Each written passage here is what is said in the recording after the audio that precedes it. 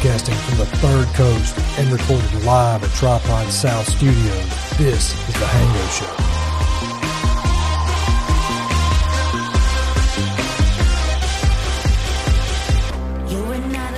So the other day, I was in town, and the guy that I've been getting my minnows from for Columbus, he's been off on vacation. And so all last week I had to go get goldfish and stuff like that, and just to have feeder fish around from the pet store. And I usually alternate minnows and goldfish and worms, and I feed them different stuff just to give them a variety. A good variety for the diet. Yeah, man, I like everybody to eat good, even my pets. And, and so anyway, so I finally got back to the guy. He came back in town, and so I took my bucket down there, and I told him, I said, hey, I need to go ahead and grab some minnows from you. And he said, well, there may be a few left in there. He goes, I'm getting to a point where I'm about to quit buying them for a while because it's just so hot. People aren't fishing like they were when it wasn't as hot, and I'll pick it back up around September. And I was like, okay. So while we go in there, and he starts, dipping out, a few here and there. And finally he's like, man, just let me get this big net out. So he takes the big net, and he just starts scraping, just, going deep and scraping the bucket, man. And everything that he was pulling out that was alive, he would just throw off in my bucket. He's like, I'm just going to clean it out and give you whatever we got. So in this batch of minnows was this huge, big shiner minnow, man. This thing was probably 4.5 inches long and about, I don't know, a good solid 1.5 inches wide. About the same mass as about 4 or 5 of the big minnows that I've been feeding him. Yeah. Would have fit perfectly in my back. Oh! It wasn't that big. Woo! Jeez, dude. That's a chunk of Jell-O. So anyway, man, when my brother Mike came over after work the next night or so, I showed him. I'd been saving. I was like, what do you think about this? Because Columbus is up. He's probably a little bit over a pound, now. And I was like, man, I'm going to put this in there, and all he's going to do is just bite at it, and bully him until he dies. And Mike's like, oh no, man, he'll eat that. And I'm like, dude, I mean, this is a huge. They could end up being best friends, though. You never know. I consider the fact that they both maybe swimming around and stuff in there, but he's so territorial. I just didn't see it happening for very long. Anyway, so we decided we'd go ahead and throw him over into the tank.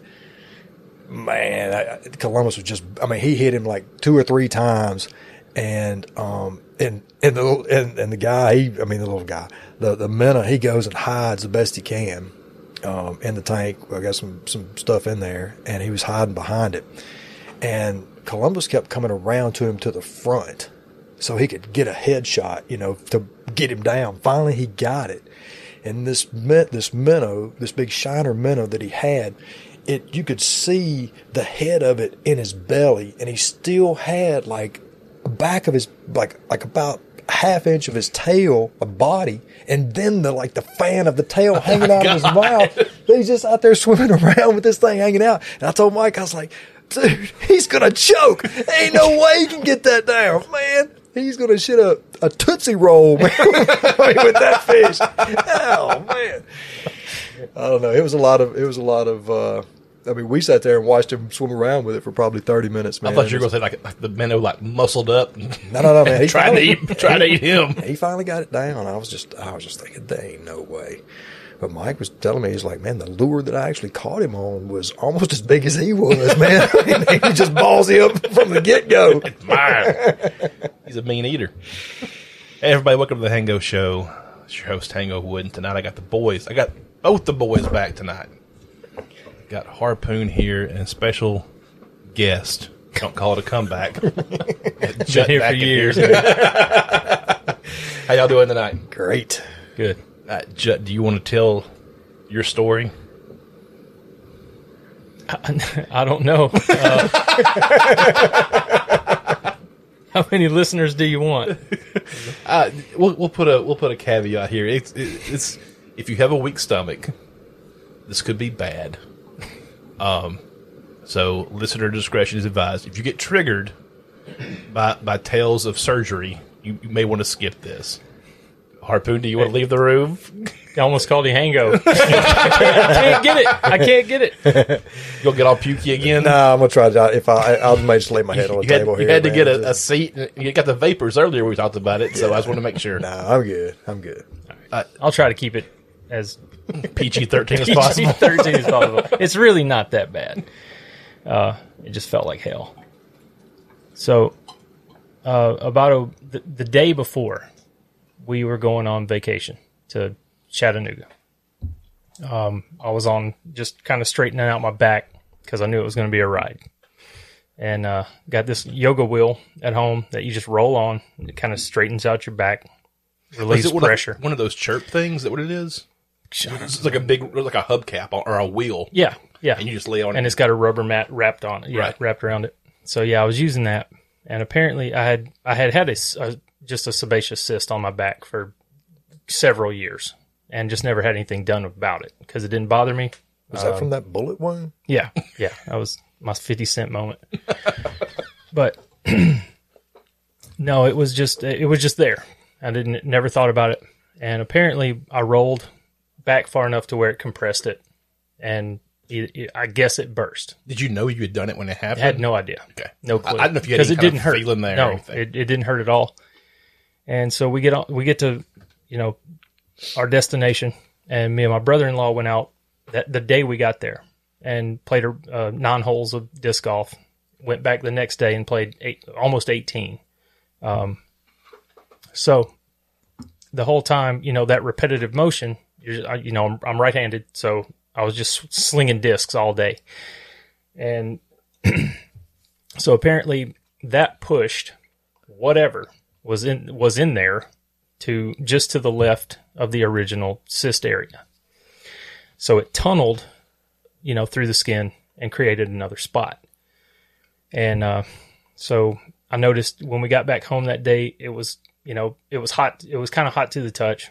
And I noticed I was getting these just chills in the night. Well, it wasn't cold. I mean, we're in the middle of summer here, but I was getting cold chills. So I was like, okay, I've done fucked it up. You fucked it up. So we get home and I go see, a local clinic. And as soon as I raised my shirt, the nurse was like, "Ooh." And I was like, "That's not what you want to hear." No, it looks bad. No, don't do that. You're a professional. Yeah, right. So supposed to be stone face about and it. Immediately the words out of her mouth was, "We're probably going to have to send you to a surgeon." Oh. And I was like, "What the?" Before the doctor, you're getting sent off. So anyway, they of course lanced and got what they could, cleaned it up, told me to go home, start these antibiotics, do that just in case it was infected or whatever, if it was carrying any kind of bacteria. So they did a culture, sent it off, came back negative for 14 different whatevers. So that kind of ruled out staph at that point. That's what they were really worried about. That's what they were treating it as, just in case. So I was on these massive horse pills for 10 days. And I went back after the first week. They took a look at it again and said, nothing's changing. It looks less red in that one spot. We're going to go ahead and refer you to a surgeon. So within the week, I was at the surgeon's office. And I thought it would just be like a consultation. Just be like, okay, here's what we need to do, blah, blah, blah, blah, blah. Nope. They cut me that day. Surprise. So, yeah, numbed me up, cut me open, said, hey, guess what? We can't stitch it because of infection. We're worried about that. We don't want it to abscess. I was like, great. So what now? Do I have to come back every day and let you pack it? And Nancy was like, nah, I can do it. Like, you do medical billing. You don't do medical. Yeah. You know a lot of doctors. You're not one. And she was like, man, she's an absolute rock star the whole time, though. Of course. She's done it. And amazing. Because I would have been throwing up everywhere if I had to do it. Wow. But job, yeah, Floyd. the first, they think they got pretty much, they pulled 2 sacks. And it was the first couple of weeks, it was super, super painful to pack and unpack and all that stuff. But had to do it. You know, I definitely didn't want to end up in a worse situation, have it get infected and get into my spine. You got that shit right. So, yeah, it's going well. Almost done with the packing process at this point. They said it would take about 6 weeks to recover from, you know, the initial cut. So, going well. Great. I went back to the surgeon actually on my birthday. Happy birthday. Thanks. And he said, looks great. Covered it back up, sent me out of the office. That'd be $60. Great. Thanks, Doc. You got a gold star. You got sent home. Yeah. Like, I'm used to getting money on my birthday, not giving it away. It's fine. But anyway, so it's healing really well. Glad to be back here, man. I've missed the hell out of it. Well, shit, we've missed having you around here. Thank y'all for the calls and everything in between, offering help or whatever. I appreciate it greatly. You know, we had Brandy sit in your seat with her tiny head that first week you were gone, and then I think the next time it was just me and Harpoon on here.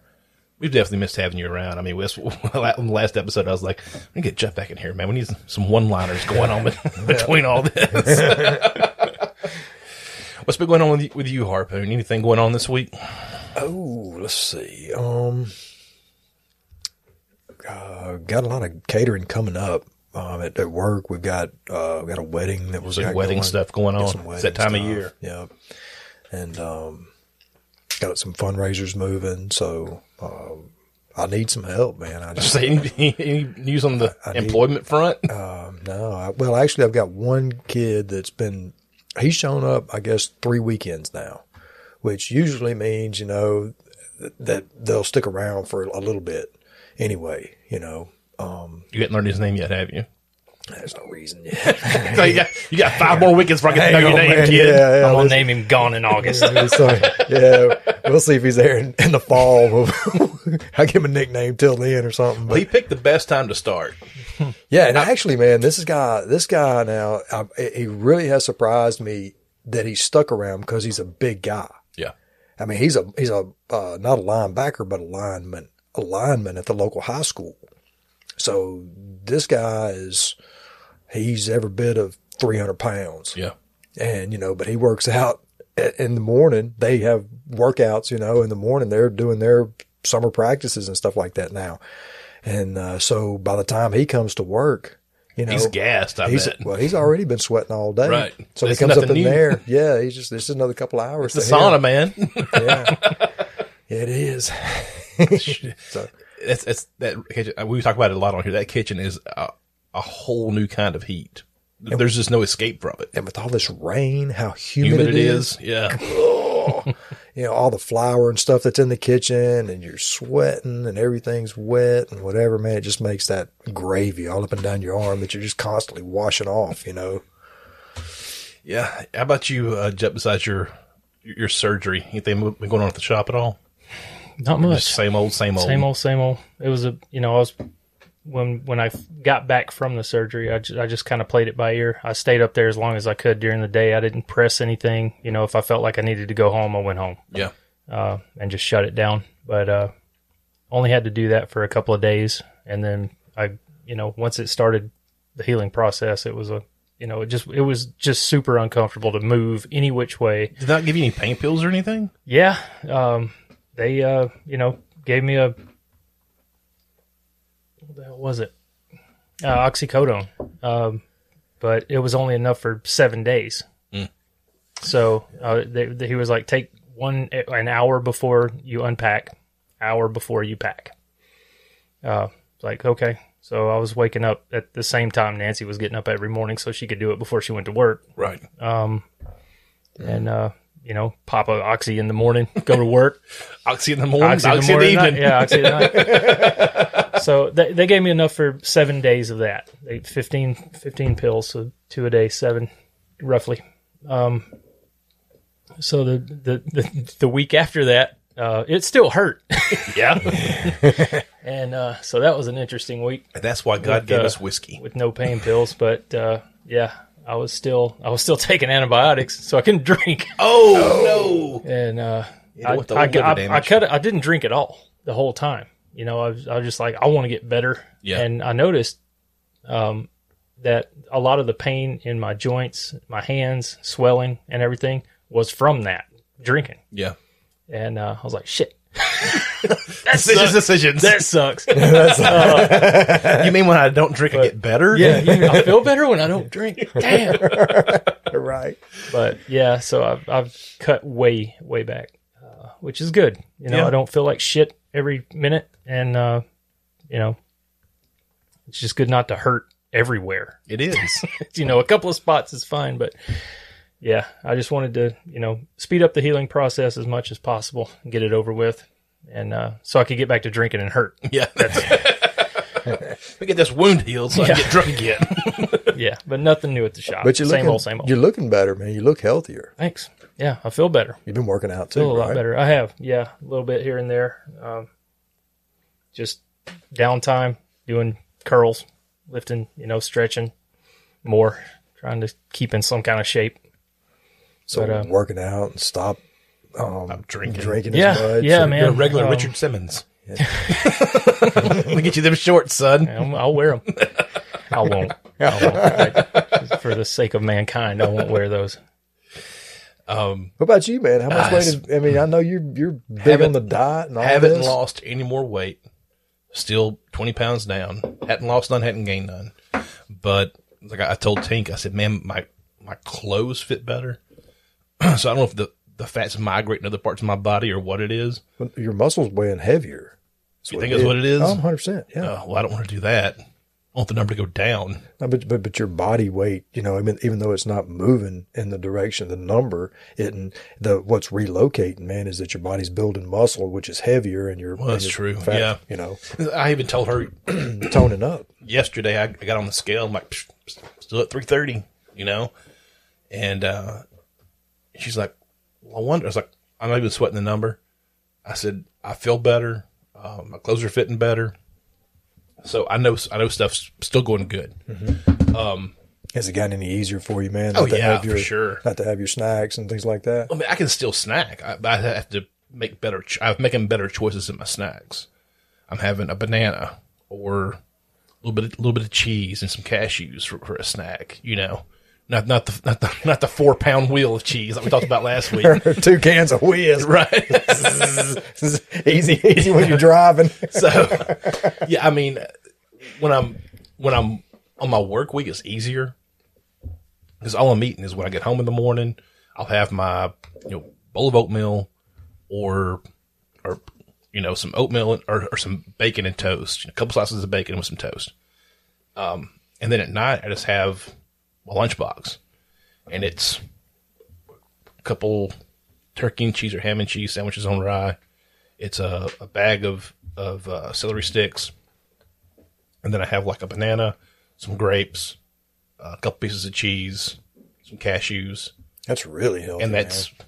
I mean, that's it. That's slim.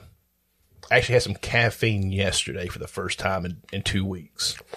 Yeah, so that was see, Jut leaves, everything. He quits drinking. I quit being a fat ass. It's wow. The world's changing. It's a rip in the Matrix, apparently. But yeah, I had some caffeine yesterday just because I was just dragging ass so bad. Like I went and saw Mom and Pop, and I got over there on the couch, and I was like, I'm about to go to sleep. And Mom said, we still have like some, I had like some Mountain Dew Zeros over here with no sugar in them. So I drank one of those. I felt good. You know, when I got home, I was sleepy again. I'm like, oh, great. I recorded last night. But, man. Anyway, and then I had a glass of tea tonight with supper. That's all the caffeine I've had. Wow. And since I started this. So everything's going good. Work is work. It's been Bloody. cool. Huh? Been bloody. Been bloody. A lot of blood running around there. And so, yeah, everything's going good on my side. I mean, I've got no complaints. I'm into the routine of the diet now. I know what I can and can't have. haven't had any more of the heart palpitation stuff going on. So I know I'm doing something right. I don't know if it's cutting out the caffeine that helped it, or if it's cutting out so much all the salt and seasoning I was using. Mm-hmm. Have you thought about getting you like a not necessarily like a smartwatch, but something, man, that'll help keep up with like the calories? I don't want the government tracking me. And I don't. If you want to keep your chip on your arm, that's fine. But they ain't getting a hold of me. Yeah. No, man. No, I mean I've got like the health app on my phone. Oh, okay. You know, it tracks steps something and to help stuff. you. Yeah. I mean, it didn't matter what it was, man. You know, get the news here. Let's see here. I got some good ones tonight. So I'm gonna start with the big news here. Out of Meridian, Mississippi. Man robbed after filming porn at an abandoned building. Meridian police are investigating a case involving a robbery, a shooting, an adult film, and a naked man running through a residential neighborhood. Police say the armed robbery happened at an abandoned alternative school on Azelle Drive while 3 people were making an adult film. The bizarre crime happened around noon on a Sunday. Around noon. Nice. On a Sunday. Well, welcome to Meridian, First folks. of all, that's a Tarantino movie. And it's like right when church gets out. Right. Police say the robber, who was still naked from shooting the film, made the victim send him $200 through the Cash App. The victim then tried to make a run for it, but was chased and shot by the naked robber, putting several holes in his car. In my 7 years of doing this is one of the most unique incidents I've ever run across, said Detective Rochester Anderson. Police say they have the names of the 2 suspects they believe were involved in the robbery, but are waiting on additional evidence before making arrests. That's crazy, man. I mean, you know, That's a lot to unpack. yeah. Kind of like your back. Yeah.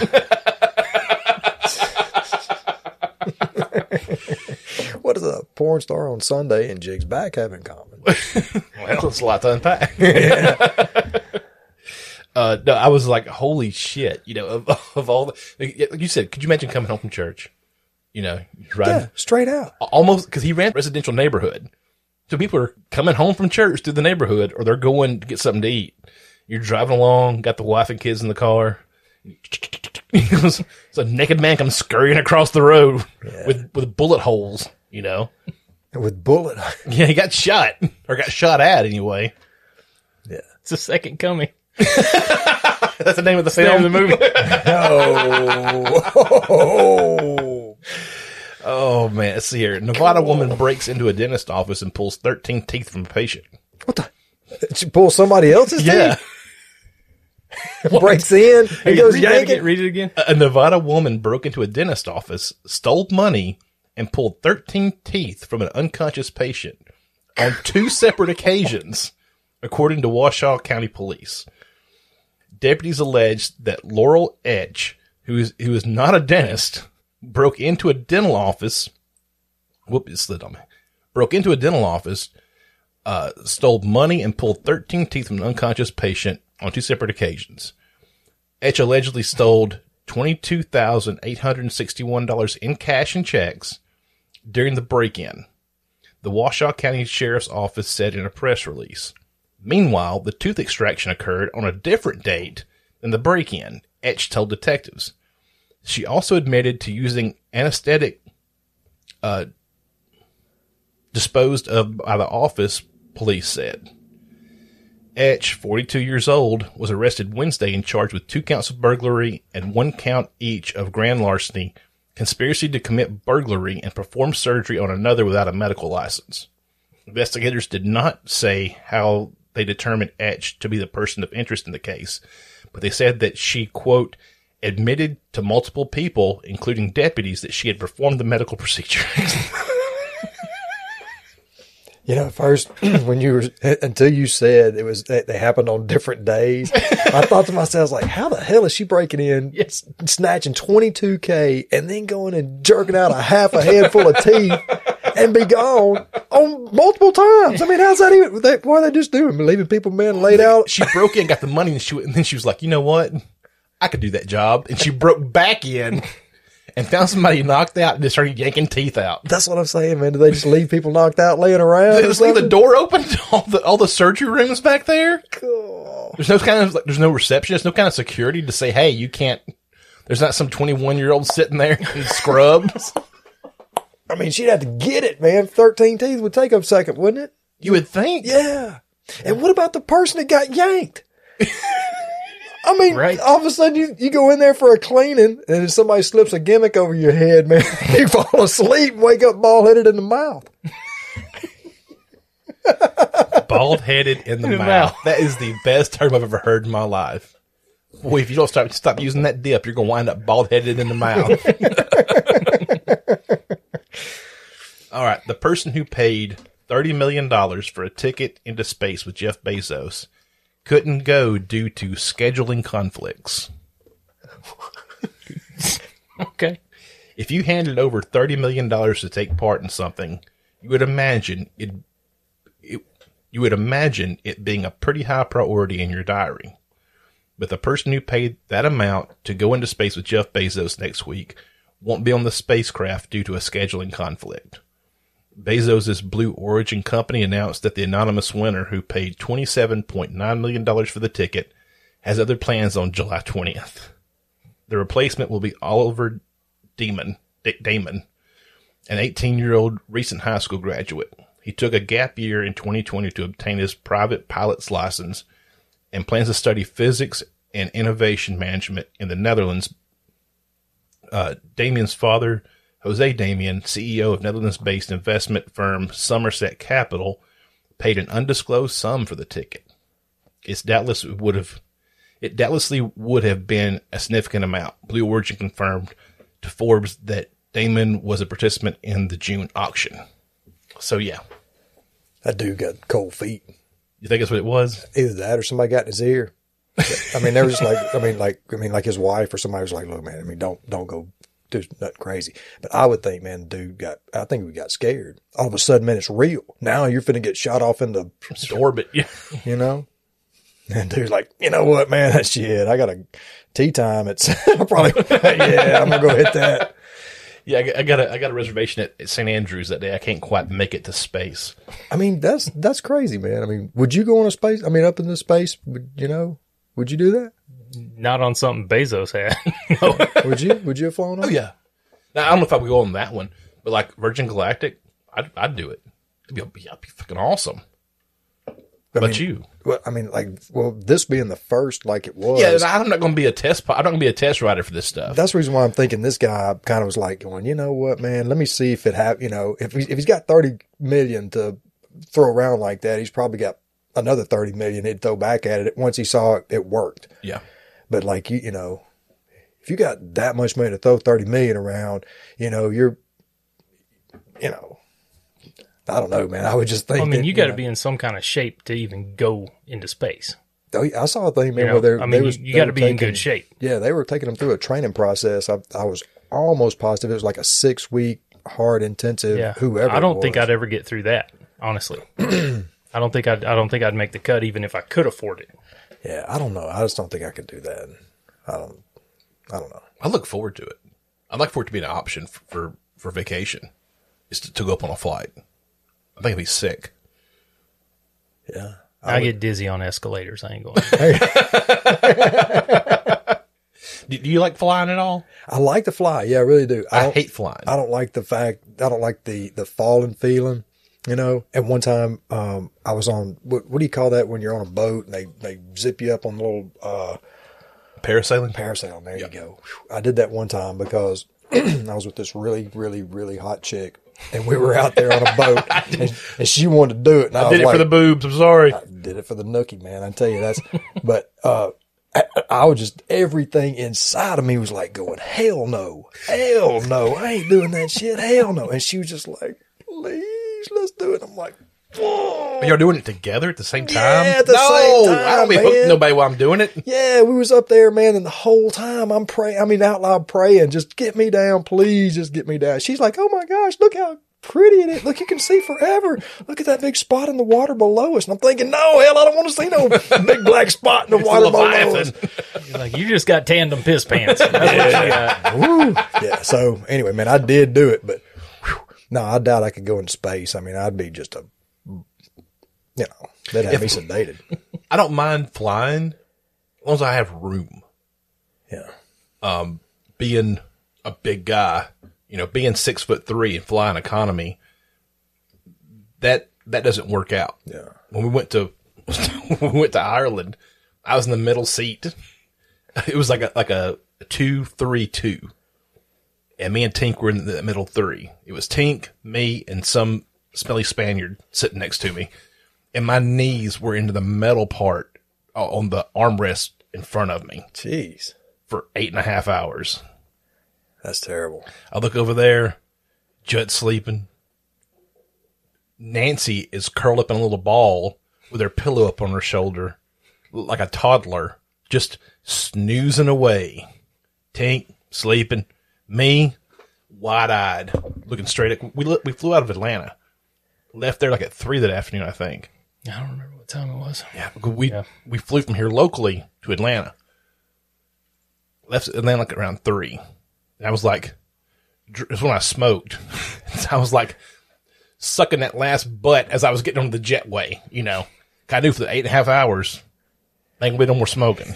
Yeah. So I was like, I took like half a sleeping pill trying to go to sleep. Half of whatever we got, some kind of prescription pill. It was Valium. Okay, whatever it was. Didn't do shit. I need like elephant tranquilizer, apparently.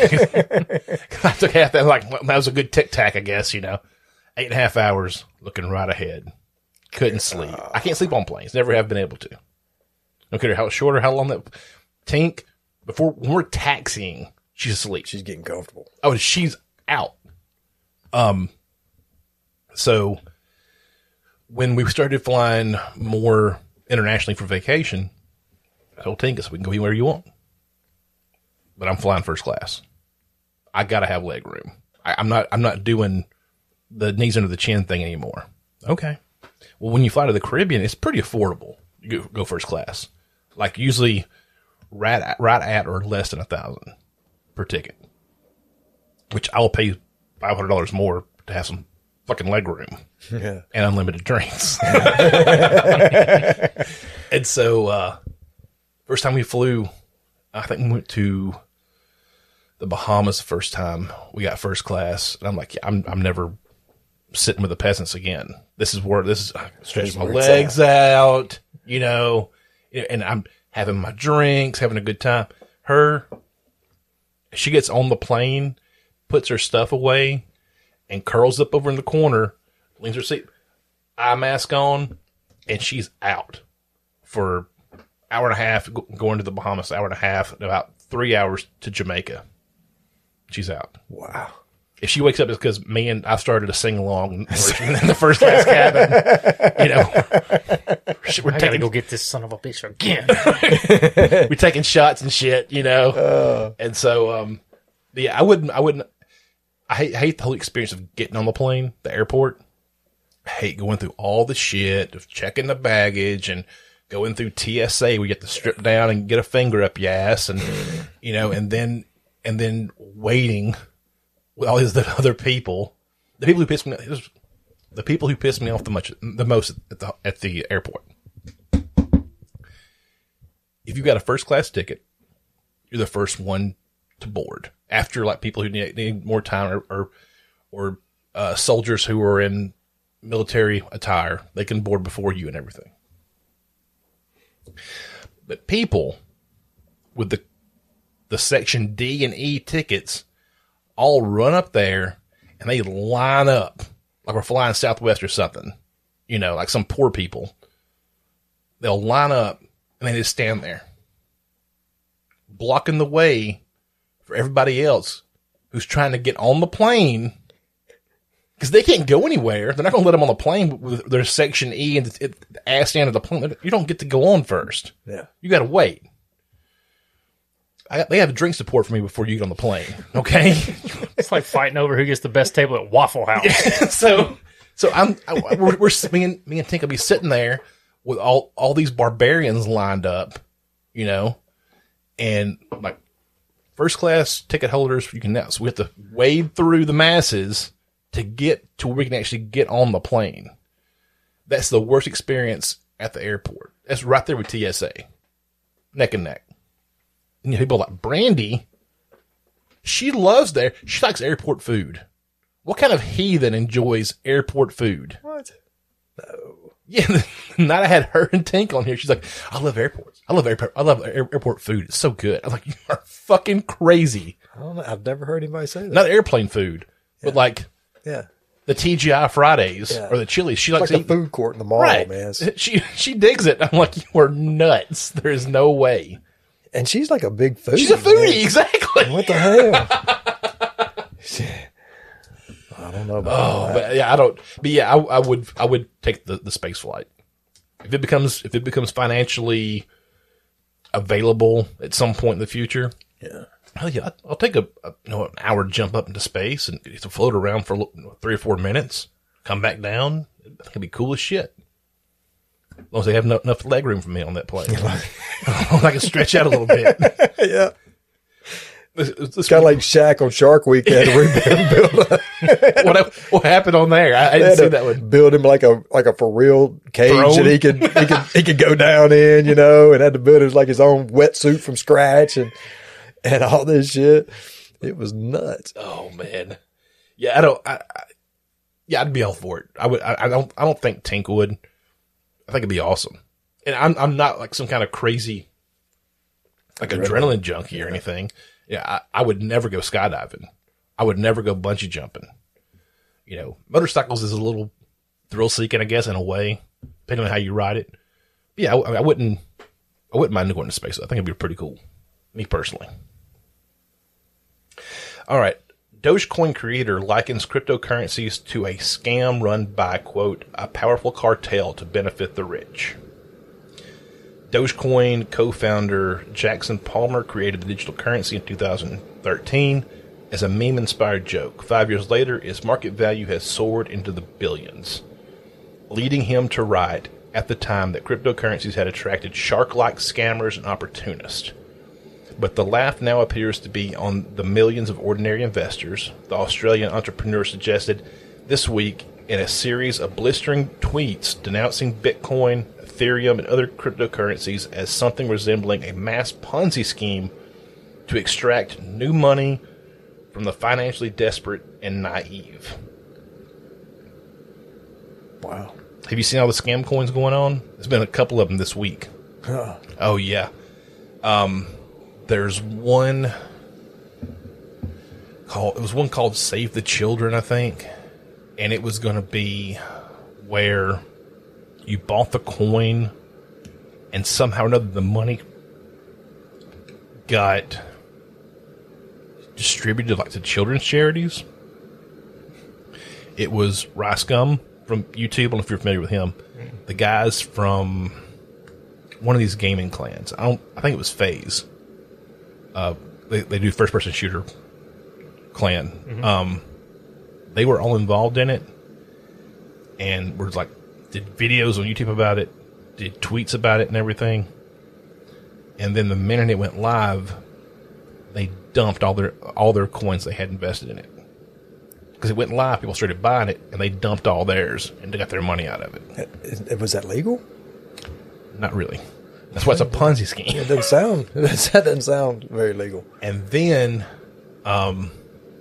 Logan Paul, I believe who it was, one of the Paul brothers, one of the Pauls, Logan or Jake, one, came out and said it's a shit coin they believe in. It's called Dink Doink, I think. Let's see here. Logan Paul. Crypto coin. It's a good nickname for both of them. Dink and Doink. Dink Doink coin backed by Logan Paul wants to change the world, says the CEO. It's something about they're going to have a cartoon about Dink Doink, which is like a little spring. Okay? It's a little spring looking thing right here. And it's animated like South Park. But it has nothing to do with South Park. When you see the animation, you're thinking, oh, it's South Park. And so, yeah, it's already turning into it's going to be a scam. Even he admitted it. It's a shit coin that I believe in and all this shit. He's fucking behind that shit. I've had no doubt. So it's you're flooding the market with all these bullshit coins. It's a lot of people can get scammed out of it. A lot of folks, they already have been. Exit scams and everything else going on. That go. Let's see. I think I have one more article.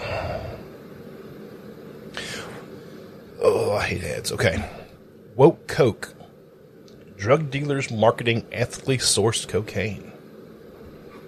Brits looking to ease their conscience over their involvement in bloody drug wars overseas are now being targeted by cynical dealers selling what they claim is ethically sourced cocaine.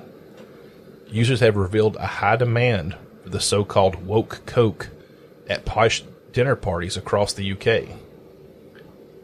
Drug policy expert Neil Woods told the Daily Mirror, "I have been shown ads for environmentally friendly sniff, but it's nothing but a very clear marketing ploy."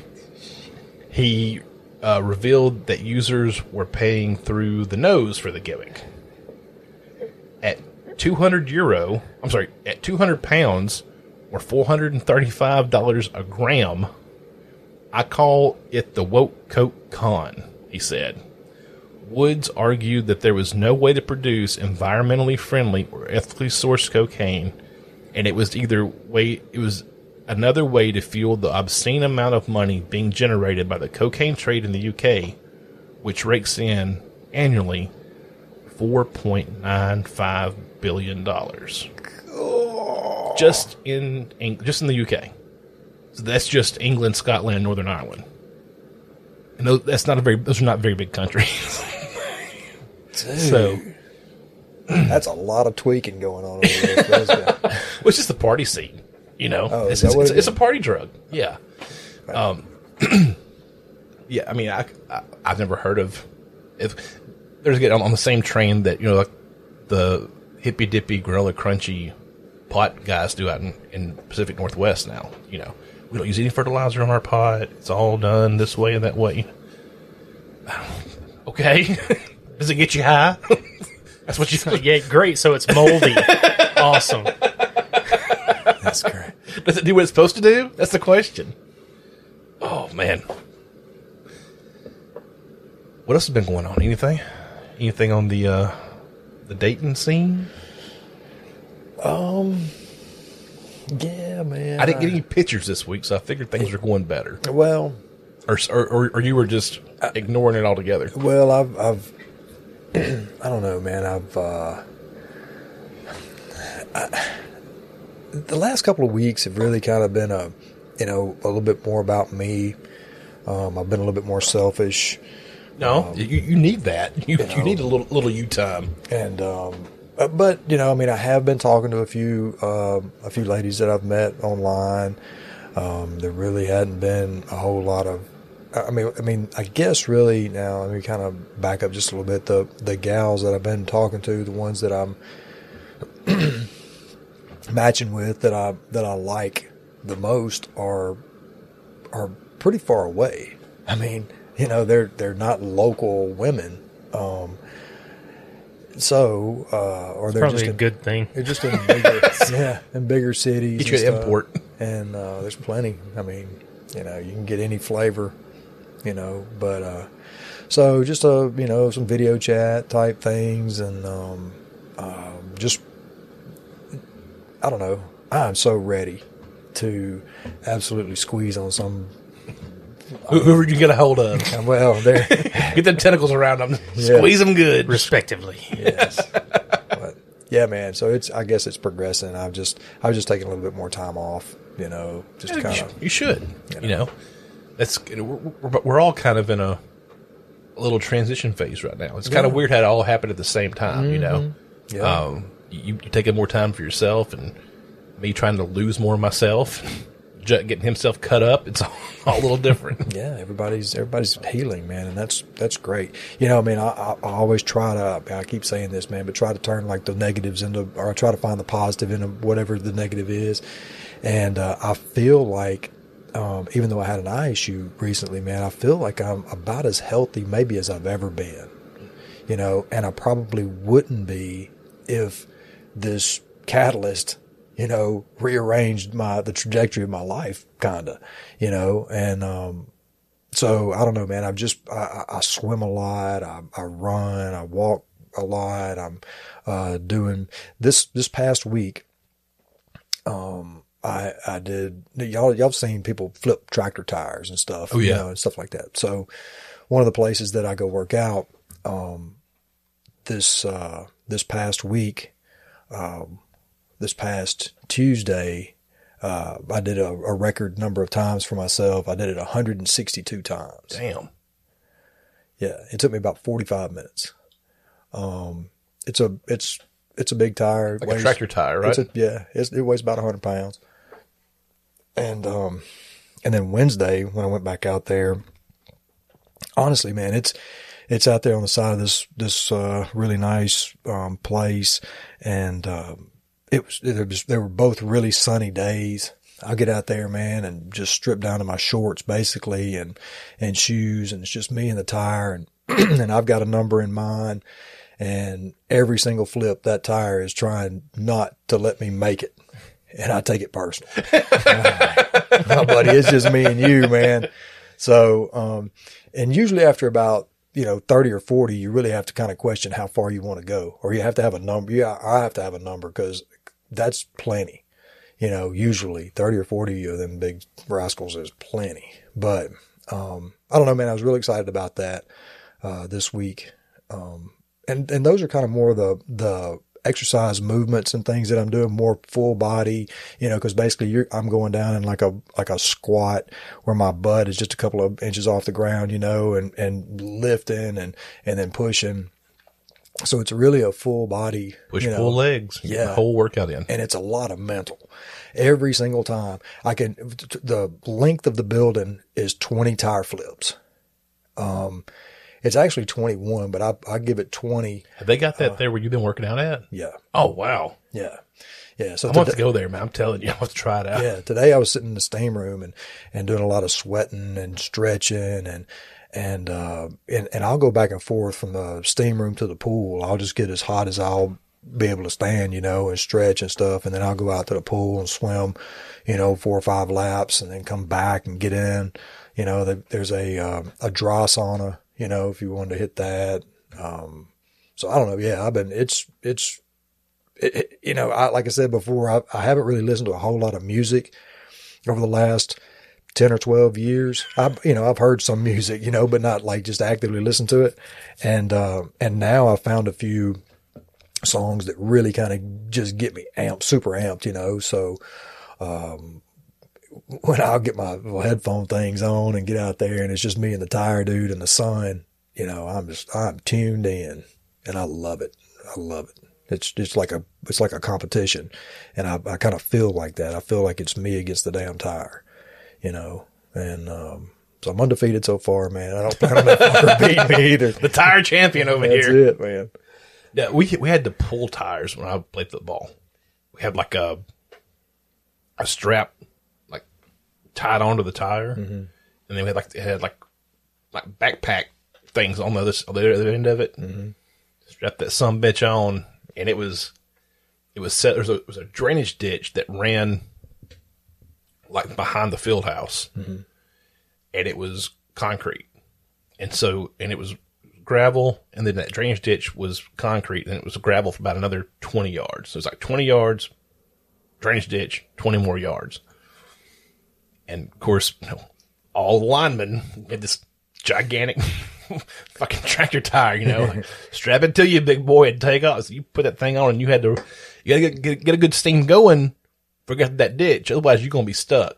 And getting stuck in that ditch trying to pull that big son bitch out of that ditch. Man. Yeah, we had our cleats on at least, But yeah, that was a great workout. Just to keep training you to lean forward and keep your legs churning, Of course, we had the tractor tire, and then like linemen and receivers had like a steel belt radial they pulled because they were, smaller guys. We were twice their size, Yeah. But we had some fullbacks who would pull that tractor tire.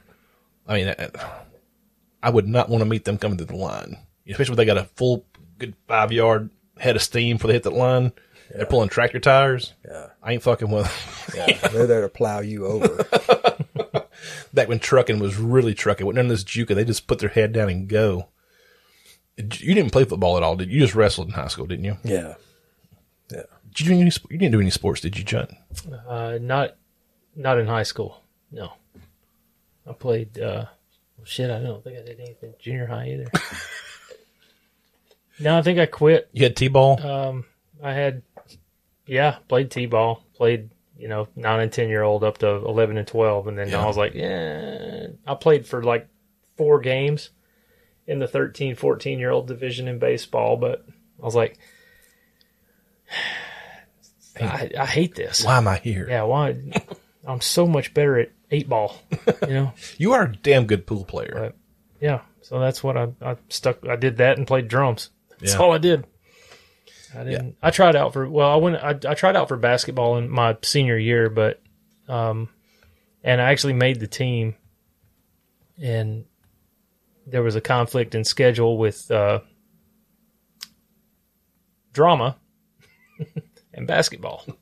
But you were all about drama. And I was getting 2 credits for drama. And only 1 for basketball. And I needed those 2 credits. So I was like, I'm going to need them credits. I guess I'll be an actor for a semester. So that's funny. That's what I did. So I dropped out of, never played a game of basketball in high school. Yeah. And, I did try out, made the team, but I didn't carry on with it. Man, do they even have wrestling in the state anymore? Not that I'm aware of. I know some of the bigger schools might still, the 5A, 6A schools still had it or not. I've not heard anything about it. I would assume that if anybody has it, the Mississippi School for the Blind and Deaf have it. You need to talk about that. Could you tell me y'all had to wrestle against them? And I laughed. You're like, ain't no joke. They were bad motherfuckers.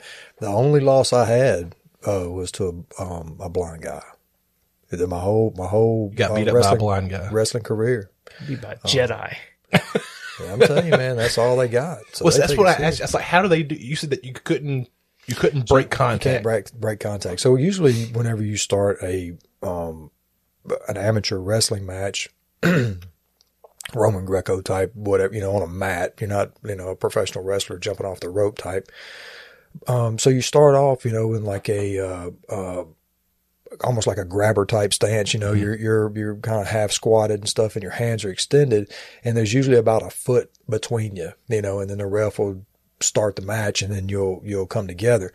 Well, with the, wrestling the School for the Blind and Deaf, you had to, whenever your hands are extended in your half squat, you have to be touching fingers though. So your fingers you have one hand that's up, one hand that's down. They have one hand up and one hand down and you have to maintain contact. So as soon as the match starts, there's a grab. There's no shoot. Right. So during the match at any point in time, if you lose contact, then the ref will stop and then you'll either go back to a standing position or if there was a more dominant position early, then one will be up and one will be down to start.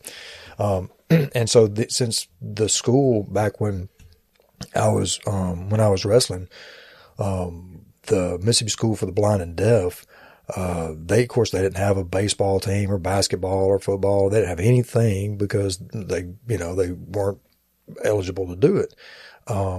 But they did have wrestling, and this is just something that they had forever, so their lineage of coaches and wins and stuff like that was by far the dominant team, dominant wrestlers. And so we would actually wrestle in Mississippi, Alabama, and Tennessee because there's not enough local schools that carried the wrestling. And so anyway, in the 10th, 11th, in my 10th grade, I was undefeated. In the 11th grade is when I wrestled the Mississippi School for the Blind and Deaf for the second time. I beat him the first time. The second time, it was the same guy. And honestly, man, they're supposed to be within an age bracket. I honestly felt like he was older. a couple of years older. He had no, I wouldn't say a full beard, but he had a lot of stubble on his chin where I didn't. And he actually pinned me, man, with 3 seconds left in the final round. But, my senior year, we came back, for the third time to wrestle, man. And, it wasn't him. He was actually in the weight class above me. But we did talk and we did hang out, and I wound up beating the guy that was in my weight class at that point. But, yeah, those guys are incredibly strong. They have a grip that you can't break free. I mean, the amount of talent that these guys have, we would actually practice with our eyes closed, for 2 or 3 weeks before we went to those guys, regardless of who we were matched up with in between time. We would still be practicing, with your eyes closed, which gives you a sense of where the person's body is, regardless of the head fake out you see like in football or something like that, or the juke you were talking about or something like that. You don't see that. You actually feel where the person's body's moving and where they're going to go where their hips go. Right. So it kind of gives you a more of a centered, because you're trying to control that person. You're trying to control, that's the name of the game, is control the other person, basically. But, yeah, it was an incredible time. And I'm going to tell you something, man. I mean, that was, the match I lost with that guy, man, it was back and forth. It was a really close match. And, I actually got their fingernails were were the thing that, you had to keep, of course, everybody, regardless of the school, you had like you could only have your fingernails a certain length. It just seemed like, man, they gave these guys a little more leeway. I won't say, man, much more about it, but I did get this incredibly deep scratch right down the bridge of my nose because the guy, we were actually losing contact. We were both moving back like this. And as he was reaching out, he swiped his hand over to try to touch me at some point, and his hand was open and it ran straight down my face.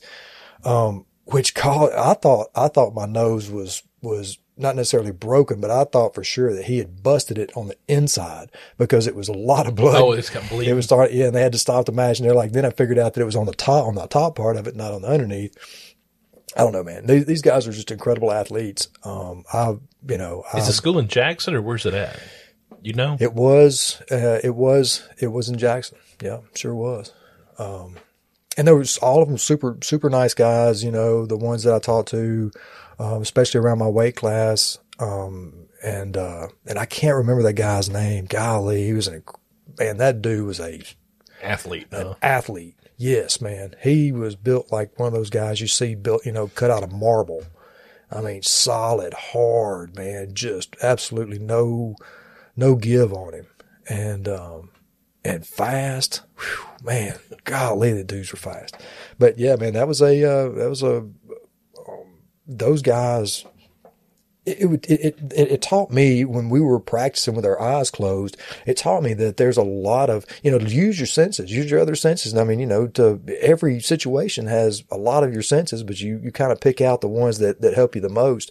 But if you'll start to listen or smell or taste or just be there and just feel it, sometimes, man, it'll give you a different perspective on different things. I don't know if any of that made any sense. It does. Yeah, it makes total sense. But, it's just like, when defensive backs are trying to cover wide receiver, because I never had to cover wide receiver because they would smoke my ass, And I asked one of the DBs, I'm like, man, or one of the cornerbacks, whoever, like, how do you know?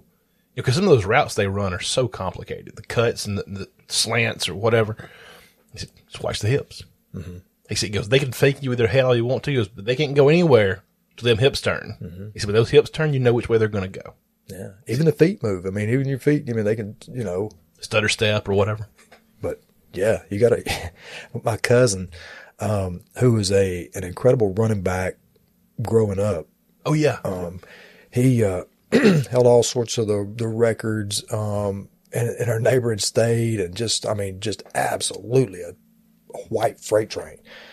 And now he's a great grandfather just here recently, man. Oh, shit. Yeah. Like a month or so ago. But his grandsons, he had daughters and they had boys.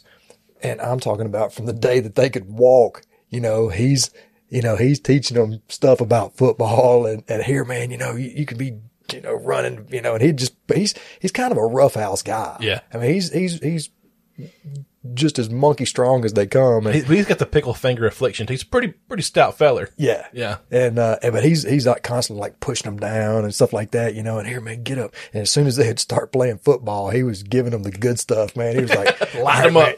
Yeah. You see that guy coming around this corner right here? You do this, man, and you'll crack him, whatever. And he just, he likes to see life in the Three Stooges lane, man. You get to smack, but nobody gets hurt. Yeah. Everybody gets hurt, though. Everybody gets hurt, but he's the one laughing. When I coached Little League football here in town for a couple of years, I had a kid on the team that I remember when he was born. Okay, so he was 11 or 12 at this time. I coached 11, 12-year-old team. Mm-hmm. I was like, man, I remember they brought you home from the hospital. You should not be playing football. You should still be a kid, And he played defensive end. Well, I was on our team. We didn't pass a whole lot because we had a weight limit on who could touch the ball. So if you weighed like over 120 pounds, when you touched the ball was dead. So for one of our linemen or one of the linebackers, they made an interception, the ball was pretty much dead. And we had stickers on the back of the guys who were eligible to touch the ball. Weigh them in before every game. And they got a green sticker on the back of their helmet, meant they were eligible to run the ball or catch the ball or whatever. And our quarterbacks were all really short. The guys who had really strong arms hadn't really hit their growth spurt yet. So all of our linemen were already huge. So, we ran the ball a lot. And I was trying to teach this kid how to block a defensive end. Well, that's what I played in high school. And this kid was already tall.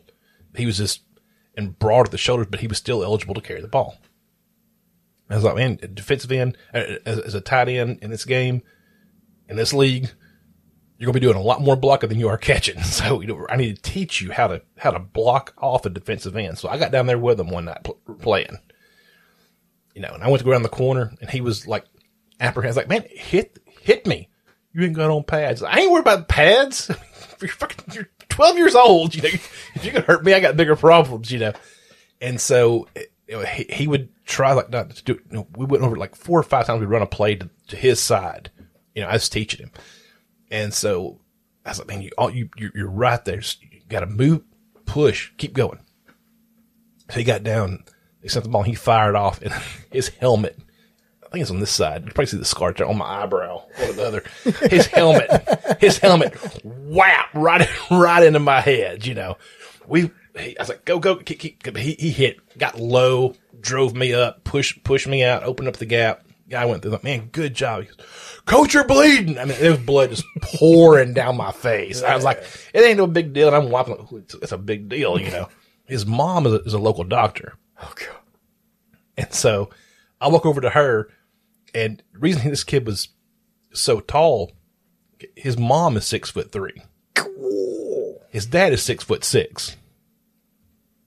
This kid was like 6 foot at 12, and now he's like 6'6", 6'8". His brother, who was on the team, who was a year younger than him, ended up playing for like the community college national championship team right here local. Dang. Played there, and then got a scholarship to a Division II school. And then blew his ACL out the first year he was there, and he was done.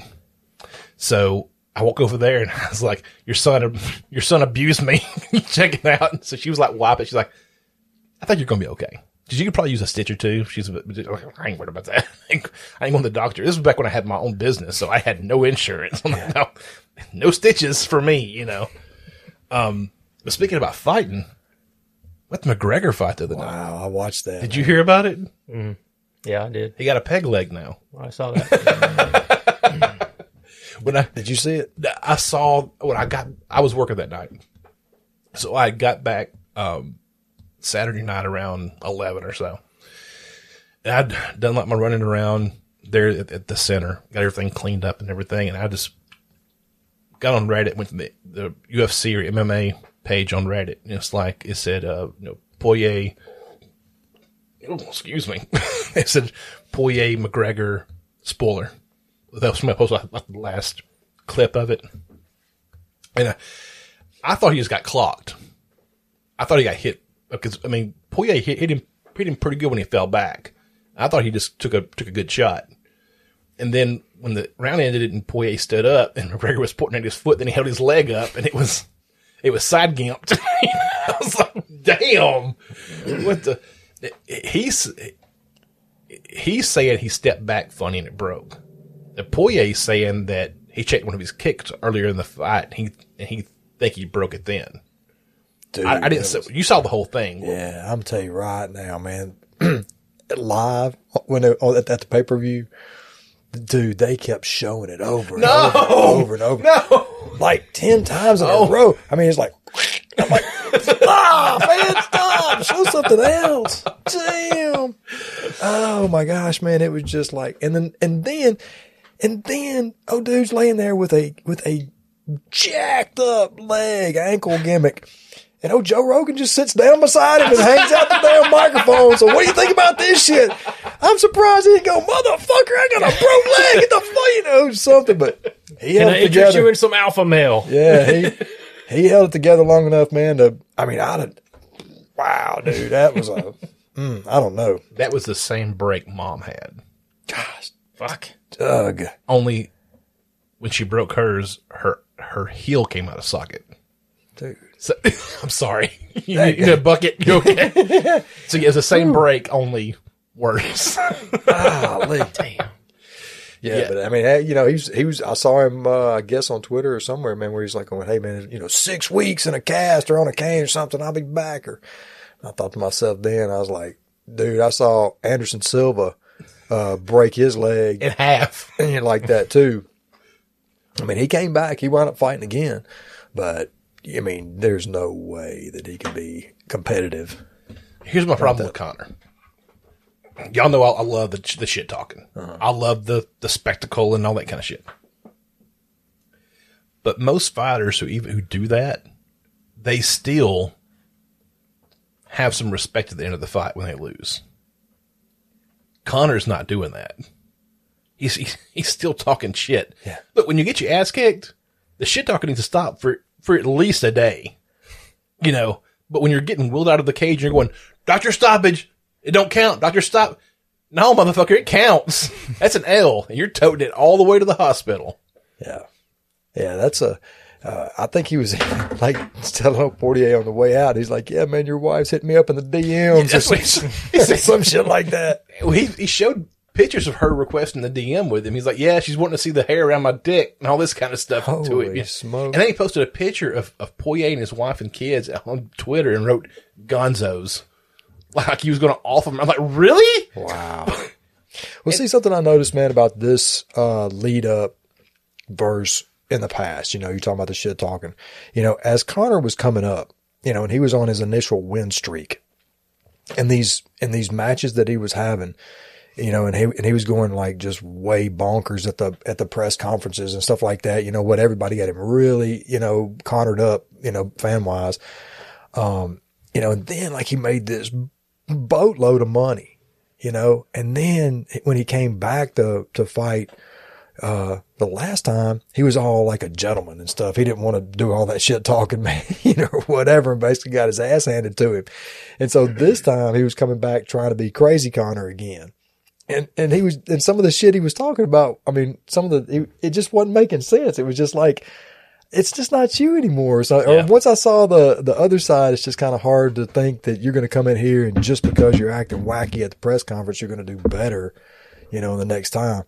So I don't know, man. I like you said, and even, Nate Diaz, or was it, Nick Diaz, one of the Diaz. Nate's going to fight here pretty soon against somebody. I forgot who it was. The other one fought recently as well. I think it was. I'm with you. I don't know which one it was. Yeah. But he was like, that's just a big deal, man. Just those guys, the big name brand guys, they're going to draw a crowd regardless. Yeah. So, it's just a big payday, and the UFC, I think, just keeps putting them out there because they are big paydays. whether they win or not. People want to tune in to see the antics and the BS and Well, Dana's already talking about pull against them or whatever. Poirier McGregor 4. Oh, really? Well, it's Dana being Dana, Yeah. you know. 4. It's like a Rocky series, man. Well, I mean, I didn't know a lot about Dustin Poirier. You know where he's from over in Lafayette, yeah. He has like all these charities he does. I mean, I was like, Tink's reading it off. She's like, he's a really nice guy. I'm glad he won. Nice guys don't always win. I mean, And I'm almost positive. I could be wrong, but I'm almost positive he's got his own hot sauce company. yeah, he does. Yeah. Yeah. We need to get him to sponsor the show. Yeah, I'd love Poirier to try. hot sauce in here. Yeah, why not? You want to take a break right quick? Sure. Okay. Just getting low on beer anyway. I figured you had to piss again. I do, yeah. I needed to stand up anyway. I've been listening to some Limp Bizkit. Yeah, the other night when you said, I was like, cause I asked you about the other person. And you sent me that video, and I watched the whole fucking thing. Like, I thought you were telling me, hey, she's in this video. As I watched the whole video, like, he just trolled me into watching a whole Limp Bizkit video. I can't remember which one. What did I send you? Shit. Was it Ready to Go? Yep.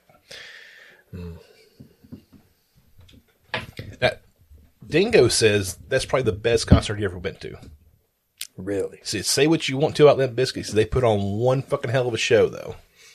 Yeah, dude. I would have loved to have seen them, man, and back in the day.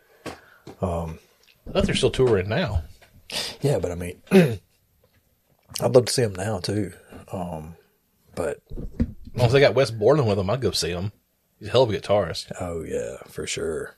Yeah.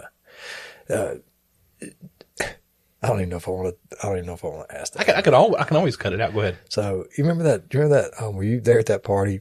We were over there at the old Animal House, and I had those bunk beds that Nate had made, and we were having a party over there one night, and in there in the living room, man, Limp Bizkits. I did it for the nookie is playing, and my girlfriend and I at the time, man, are on the top bunk, Yeah. in my bedroom and the living room wall were the same wall.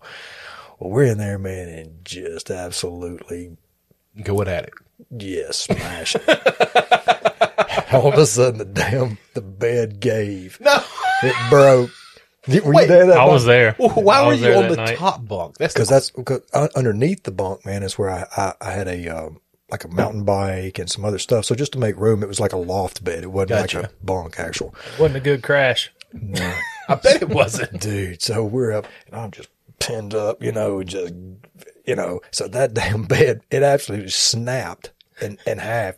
We go down, my head just pounds the wall, hits this 2x4, and this 2x4 breaks, and the sharp edge of it, man, she lands on top of me, and literally like 6 inches away, it would have skewered both of us.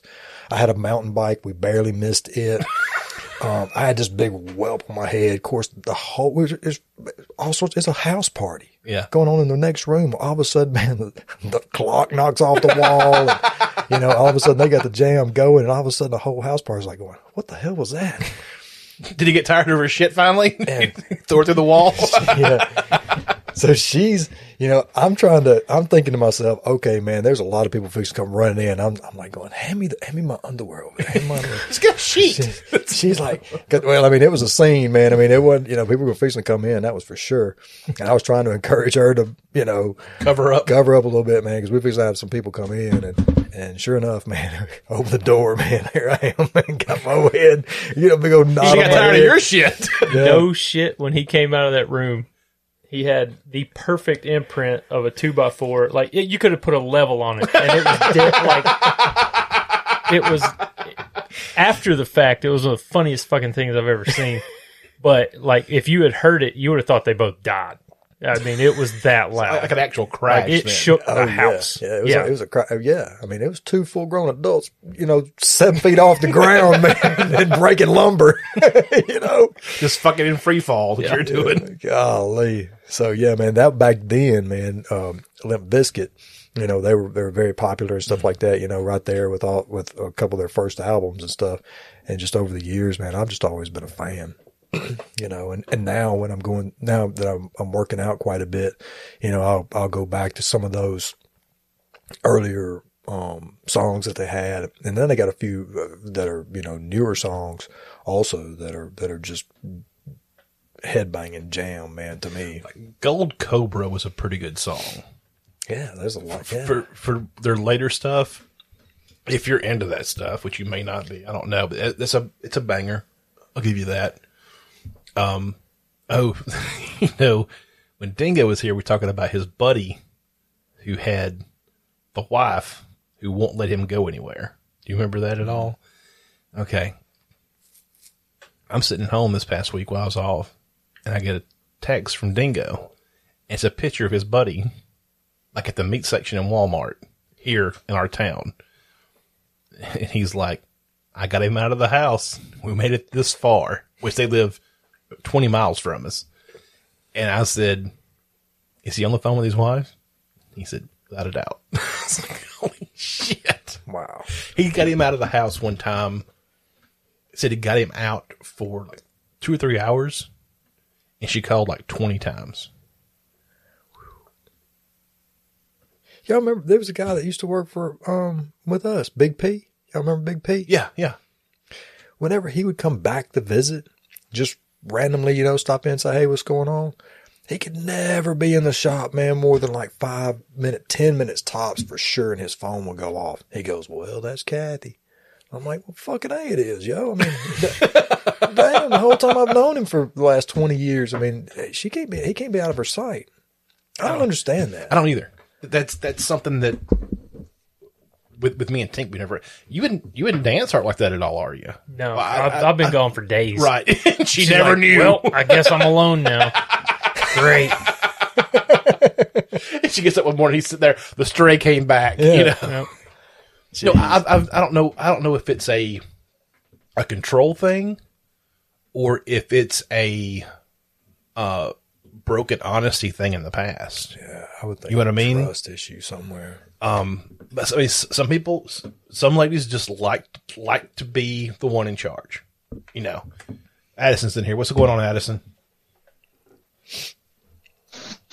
I wasn't going to talk, but your profile, like the view of you from this camera, I'm sorry, and I grew up on them. It just is. But it makes you look exactly like Curly from the Three Stooges.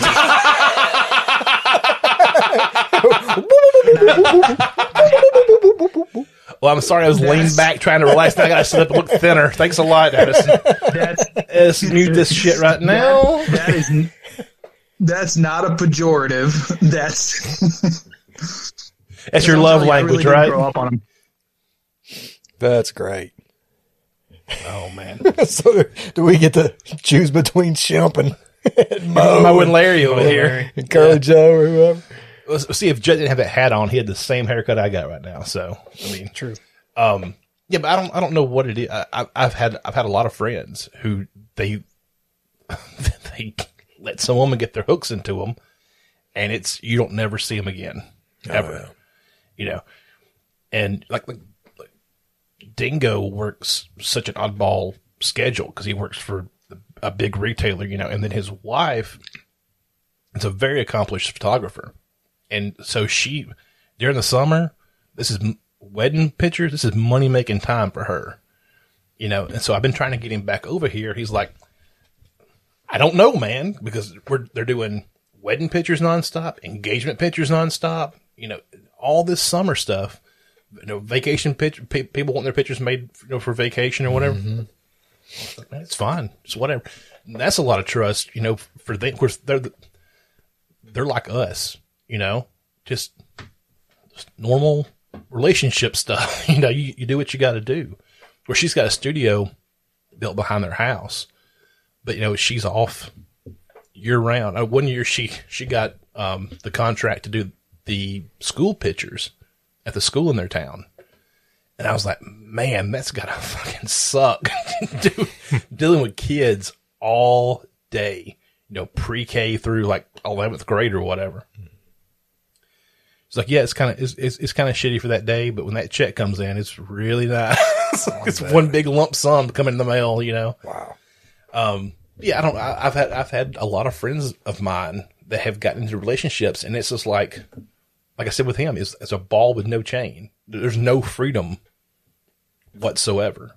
And I don't know if it's a control thing or if it's a trust thing or what it is, man. But I'm just so glad I'm not in that. Y'all are both so lucky with that too, man. It's another thing y'all missed. That whole control thing. I mean, you got,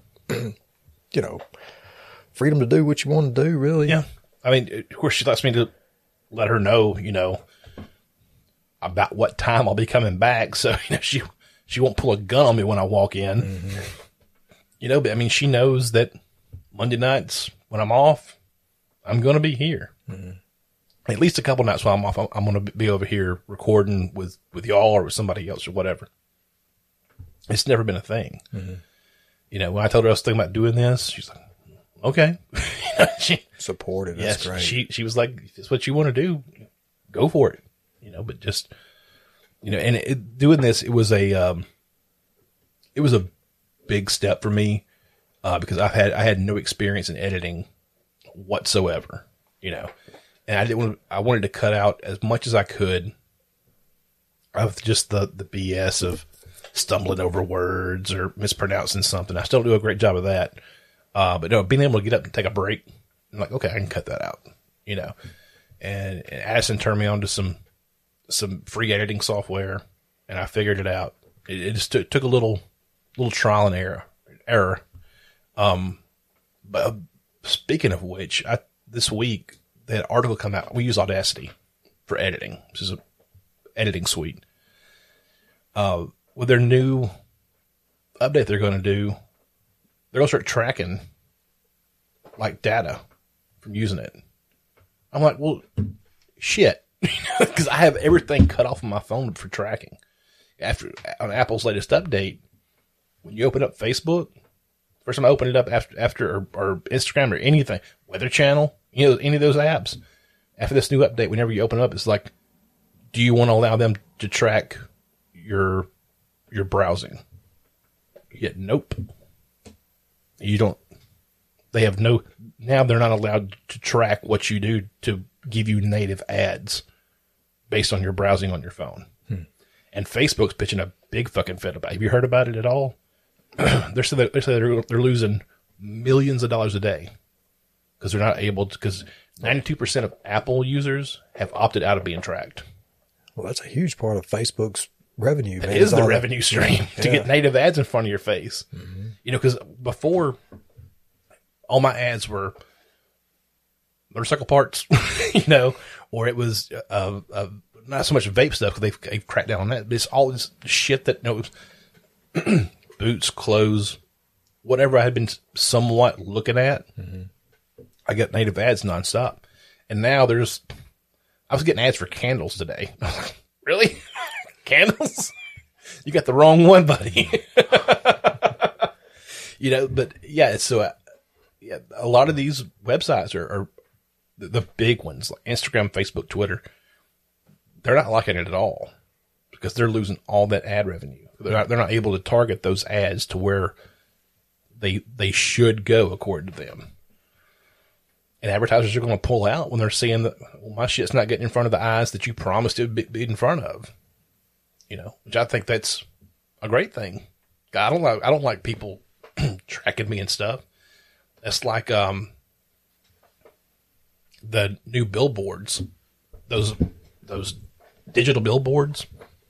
They're hoping eventually to have some kind of camera system in the billboard to detect when people are actually looking up at it. So that way they can say, hey, this many people per hour are looking at this billboard. Or they're actually getting their eyes drawn to the billboard. Mm-hmm. That's going to help them with like ad revenue, how much they can charge at what times and whatnot. I bet if you see that, then they'll probably have those programmed ads to you specifically also. Oh, yeah. Eventually, they'll come out like, hey, man, this is... They had it the other day. It wasn't programmed ads to specific people, but there was some soccer game on in the UK, I guess it's in England or something. The same game was being showed on 3 different channels, and every channel on around the field they have those LED bars along the side of the field that show ads. They rotate or whatever. Mm-hmm. We have them here around the top of the stadiums. It shows like ads or whatever. 3 different stations were showing the game. All 3 of them had different ads in those bars. So the stations are able to put the ads they want on those bars. Wow. It's not even, so in the stadium, it's not even showing the same ads. Like a green screen. They can just put up whatever they want, basically. Pretty much, yeah. Wow.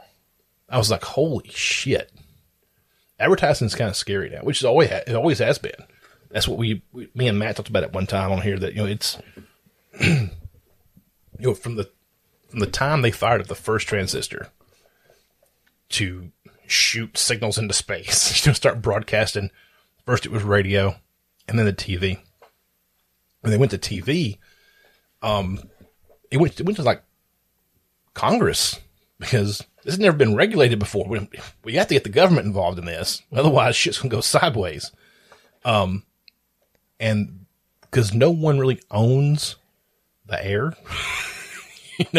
so we got to do something about that, And so they came up with the FCC, Federal Communications Commission, and they said, okay, you can use the air above the U.S. for free if for 1 hour a day you dedicate time to news and community service. And that's why we started having the evening news as part of the community service. The 1 hour. But now we have stations with 24-hour news nonstop, and they're able to sell ad space on it. Local news, it may still be the same way. Our local news station, what the highest price for ad space on our local news, the half hour at 6 o'clock or whatever. During those 4 commercial breaks, do you know which one costs the most? Probably the one closest to the weather. The one leading in, and the one leading into the weather. When they take the break before they go to the weather, that's the most expensive ad space, because everybody wants to see if it's going to rain tomorrow. Yeah. Or around here if a tornado's coming, or a hurricane or whatever. But so since the minute we fired up the first transistor, the government got involved and advertisers got involved. Bar none. You watch old Nick at Night stuff. Mm-hmm. They show up the old shows, and they keep the old commercials in because the commercial was part of the fucking show. What? It'd be Ed Sullivan or Lucille Ball. That would come like like a walking pack of Winstons would come walking out.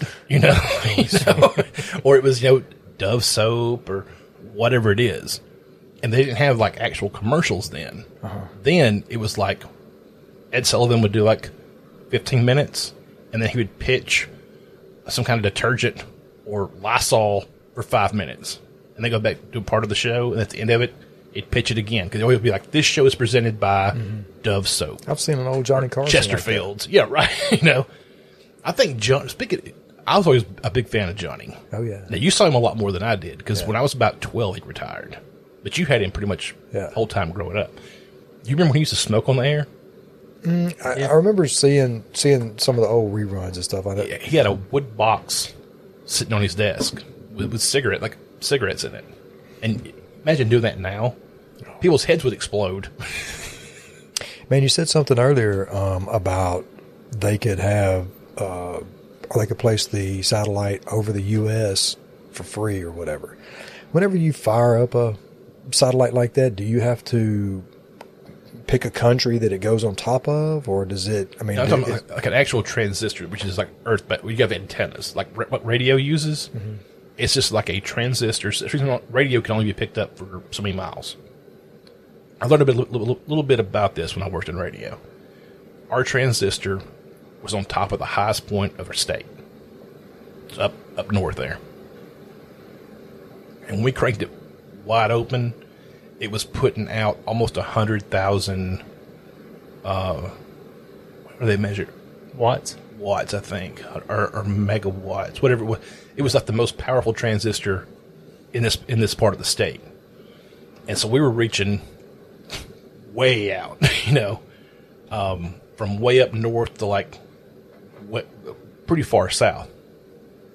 And so, but when you cranked it wide open, the power bill was gigantic. Oh. So one time we ever had it adjusted to where it was wide open was like if we were broadcasting, like one of the local schools was at the state championships for sports. We usually crank it up for that. If one of the local schools was there, we went and covered it. And so we usually crank it up for that. Typically we didn't. So TV stations for a long time were done only by antenna. Now everything is satellite. They have geosynced satellites for certain things. Satellite radio is transmitted through a geosynced satellite. So that satellite is rotating at the same speed as the Earth, so it stays right above the U.S. the entire time. People were getting serious. I could take it on vacation. They get on a plane and land in Europe, and it ain't going to work because there's no signal coming to it. Be like transistors, like actual antenna transmitters, stuff they use for actual radio now still. It can be controlled by strength. Like you go to New York City, and there are some radio stations in New York City that are only able to be picked up for a couple blocks. Oh, wow. Because the transistors they use are really, really weak. And when you have a city that big, they get regulated more on strength because otherwise every channel would just be, because channels will leak. Like if from 106.5 to 106.7, those channels can leak over because that's going by the hertz. The channel is the actual hertz that station is located on through the airwaves.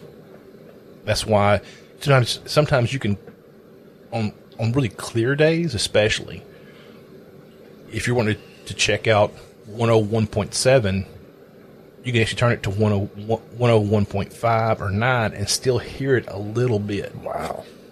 Because it's clear enough outside, those sound waves are traveling better. But like you get places out west, like when you're going through like Wyoming and stuff, you'll drive for miles with no radio stations because there's fucking nobody out there but cows, And why would you go spend a bunch of money to put up a transistor and antenna for cows? Because cows so don't have what about radios. your internet out there? Would it be?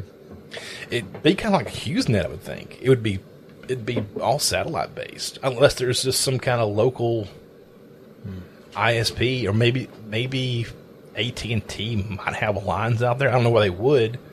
Hell, AT&T wouldn't even run lines here in our town. Golly, speaking of running lines, man, and stuff, the city came by this week and told me that they're fixing to dig up the sewer line in front of my shop. Oh no! Yeah, that's gonna be appetizing. So I've got two driveways. The one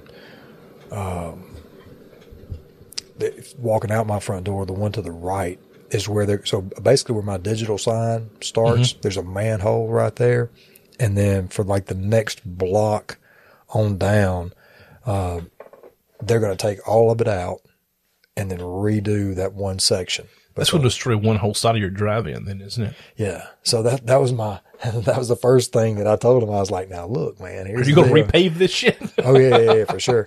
But I was more interested in the flow, how long they were going to be jacked up and what days it was going to be jacked up. And I'm like, look, man, we're only working on these 3 days. Can you kind of move it around to where, either start on like after we leave or have it done by the time we come back. So that way, I got some flow coming in and out, because man, my parking lot just with one driveway, it'd be chaos. Oh my goodness. It's already chaos anyway. I'm running all the food and oh my goodness. Yeah. I have people pull up in there with boats and ATVs lawnmower, dragging a trailer, and stuff. And I'll ask them, okay, what number are you parked in front of? Oh, we couldn't pull in front of that. I've got a trailer back here that's got 3 gimmicks on it. And I'm like, golly, all right, well, I know everybody out there is trying to move around your butt, so let me get you out of here quick. We had the shittiest internet here in this town forever.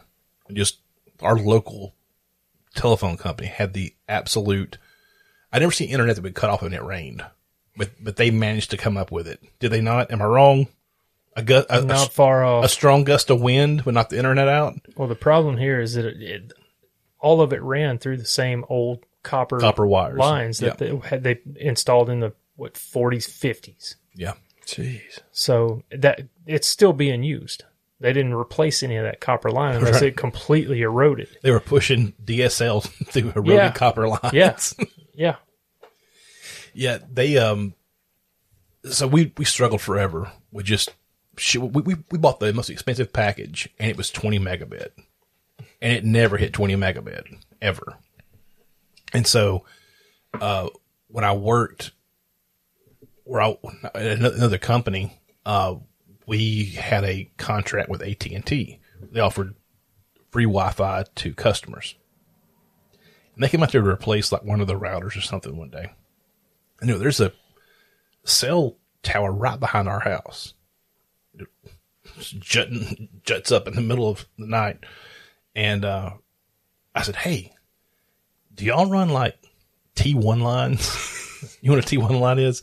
It's like light. It's like being plugged into the matrix directly. It's like you're getting a direct feed. He's like, yeah, we install T1 lines. Do what? That's what they've got at the local college. Right. They have I imagine it's all fiber now. Right. But they have like their own internet on the campus that's dedicated to the campus. Yeah. Like you click on something, it pops up. So I said, this was like in 2008 when I was working this place. I said, y'all install T1 lines? Oh yeah. If you want to pay for it, we'll do it. I was like, okay. He goes, how close do you live to like a cell tower? I'm like, there's one in my backyard. I said, I could throw a rock and hit it. Might be 100 yards. It's really close. He's like, you live next to a field. I know it's in the woods. He's like, oh, that's going to be different. He said, we'll have to tear up ground through the woods and run the line to your house. Like, how much is it? He's like, about $1,500 for every 10 feet. I'm like, holy shit. My God. Holy smoke. 10 feet, about $1,500.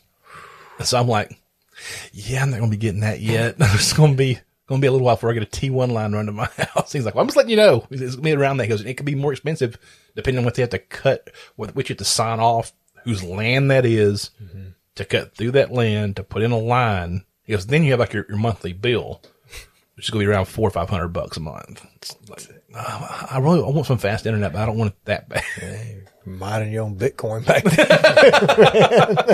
Oh, did you see where China banned the Bitcoin? I did. People were packing up those Bitcoin mining operations they had.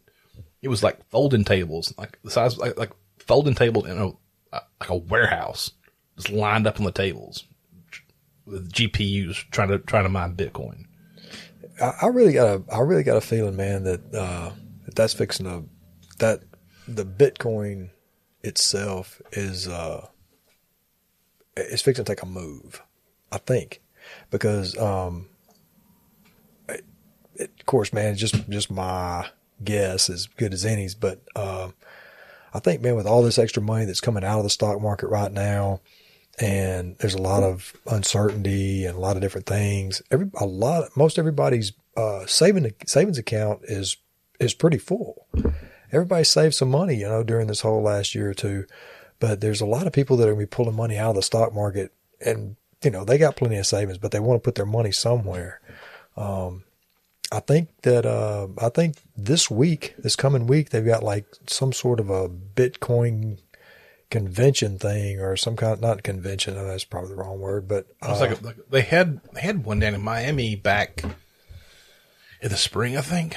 BitCon, something like that. Yeah, I saw where Musk and Jack, what's his name, Dorsey, yeah, and somebody else. I'm almost positive, man, it may be Wednesday.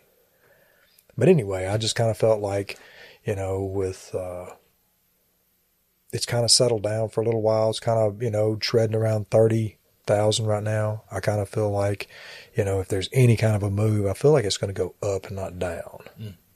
Just, Well, no, what is there's something going, I ain't looked at the stock market stuff recently, but the FCC made some kind of decision to stop like naked calls and stuff like that, where people were, or to stop people from pumping stocks so much on margin calls. It's some kind of like margin call reduction.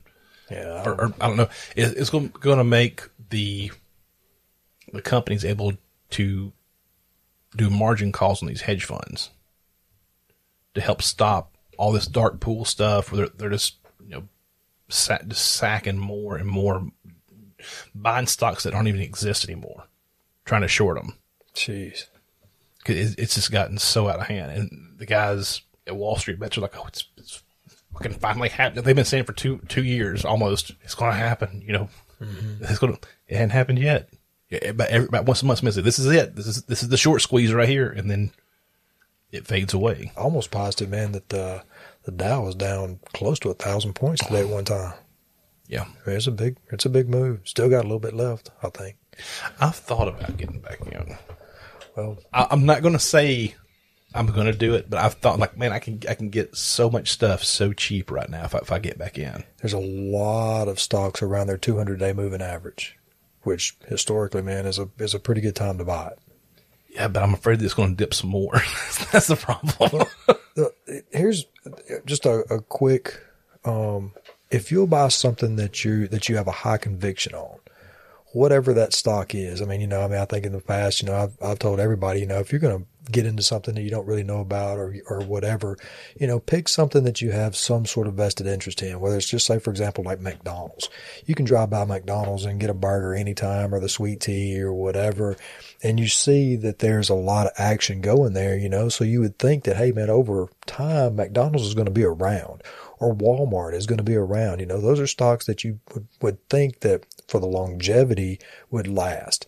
So if you see the stock market taking a dip and you want to try to do something with your money like that, then buying something that you have a high conviction in, something that you think that, hey man, even if it did go down lower, in 5 or 10 years, Walmart's still going to be here. McDonald's is still going to be here. They're still going to be slinging burgers and all that stuff. So if it goes down now, it just gives you opportunity to buy it at a cheaper price. Yeah.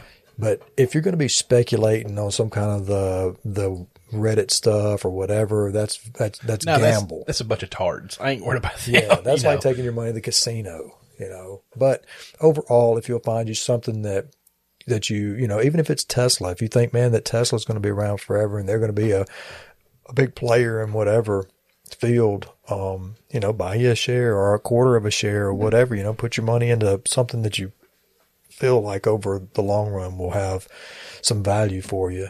And as the market ebbs and flows and stuff like that, you can kind of, like you've done before. You've done a great job at buying stocks. And then when they jumped up some, man, you sell them all, you're up in the game. Yeah. So, I'm so, how do I put it? I'm almost gun shy to get back into it. Just because I want to, but I don't feel comfortable doing it. Just because I think I don't think it's going to bounce back anytime soon. I honestly don't. Just from stuff I've read, stuff I'm seeing, man, I think the worst is still to come. Well, just like with anything, man, you definitely want to manage your risk. You don't ever want to put more than you can afford to lose into anything. Yeah, I'm not going to like YOLO everything I have into some shit stock. Even if it's $100 or $200 or, whatever you're comfortable with, whatever it is, you definitely want to be, cool with that. If it's just just say, for example, you and Tink wanted to say, hey, let's take $1,000 and put it into the stock market, and in 5 years, whatever it is, we'll take that money and we'll go on vacation with it. Yeah. And and regardless of what it does in between the time or whatever, you know, I mean, just stick to your plan. I mean, y'all may want to add $20 to it or whatever each week or every month or whatever. But over time, as the market moves up and down, even if it's going down, you're going to have those times where you're, you know, in your incremental buying, that it's going to buy it at a lower spot.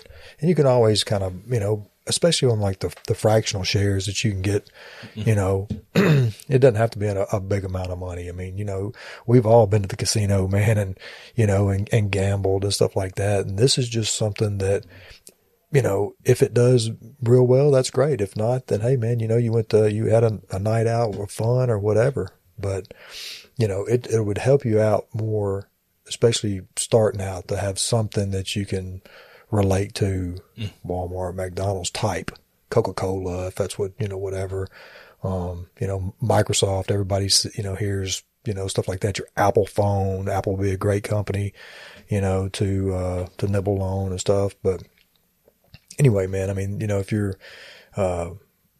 whenever it gets to a point, man, where you feel like the market has reached a level that's reasonable, you know, and you wanted to invest, it's always better to have more of a long-term view, you know, than to have a day trader type mentality, you know, where you look at it every day and think, oh shit, man, I've lost $18 down, you know, or whatever.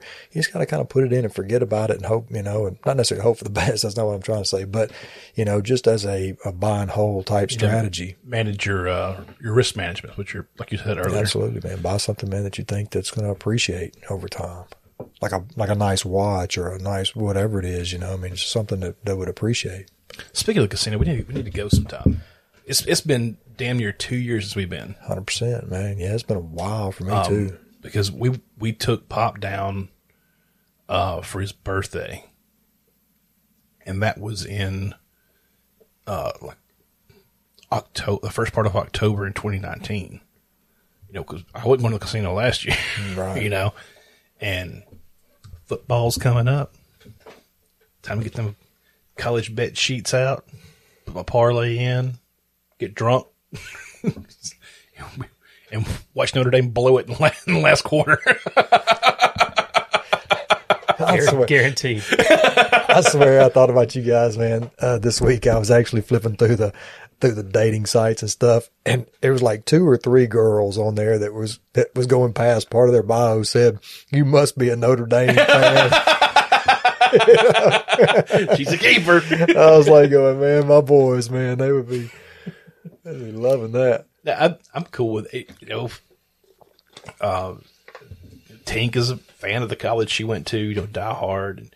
I don't know, my grandfather always watched Notre Dame because it was the only thing that came on NBC that you could pick up, you know. He always watched Notre Dame. Mm-hmm. I always watched Notre Dame. I kind of grew up with Notre Dame. So that was kind of, you know, my team. I pull for one of our local schools, not the one that you pull for, the other one. Yeah. I pull for them. You know, whoever you cheer for the SEC, you know, when it comes to bowl season anyway, except for that one team. Well, a couple teams. Fuck Alabama. Fuck Nick Saban. You know, he's the highest paid state employee in Alabama. No shit, really. He just signed an extension. Wow. You look it up right quick. My ex-wife, man, was a huge Bama fan. I know. And I swear to goodness, every time her team and my team would play, oh God, 1 year out of the years that we were together, my team won. Okay. Once. Every other time, man, I would hear it for days on end, man. She was always have her Bama stuff on. I'm like, girl, just shut up with that, man. Get the fuck away from me. I'm tired of hearing it. Stop it. Yeah, here it is. Nick Saban contract. Alabama coach extended 3 years through 2028. The top coach in the modern college football era, and arguably the greatest coach in college football history, is going to be sticking around the sport for the better part of this decade. Alabama announced Monday that the school and coach Nick Saban have agreed to a contract extension that will keep him in Tuscaloosa through 2028. Him and Terry are happy to be there, blah, blah, blah, blah, blah. The extension will continue to pay him his $8.42 million salary for the current season, but increase annually through the duration of his deal. He will also receive $800,000 contract completion bonus after each of the 2022 through 2025 seasons. Saban, 69, nice, will be 77 years old if he stays on the sidelines through the duration of his new contract, which concludes on February 28th, 2029. So, just for completing each season, he's going to get almost $1 million extra. Just to stick around. Not to mention the money he's making on endorsements and everything. He's a god in that town. Oh, the whole state. Yeah. Well, I mean, Auburn fans would rather put a bullet in his head. No. But I mean, they love to beat him. They do. So he better stick around. His birthday, I think it's his birthday, or right at Halloween. Either on Halloween or right at it. And somebody had asked him one time, what do you do for your birthday? He's like, well, I go home a little early that day. He said, and we order a pizza, and we go upstairs and turn all the lights off. And we have to be done eating by 5. Because there's already a line of trick-or-treaters outside our house waiting to trick-or-treat. But we have to turn all the lights off so nobody thinks we're home yet. And then he has to come downstairs at 5 o'clock and hand out candy, probably to God knows when, because every parent in Tuscaloosa is going to bring their kid by Coach Saban's house. You fucking know they are. Just to get a little FaceTime with the coach. It's like going to kiss the Pope. Wonder how many times he says "Roll Tide" that night. I bet it's on every damn car horn that goes, I mean, Bama has had a long legacy of coaches.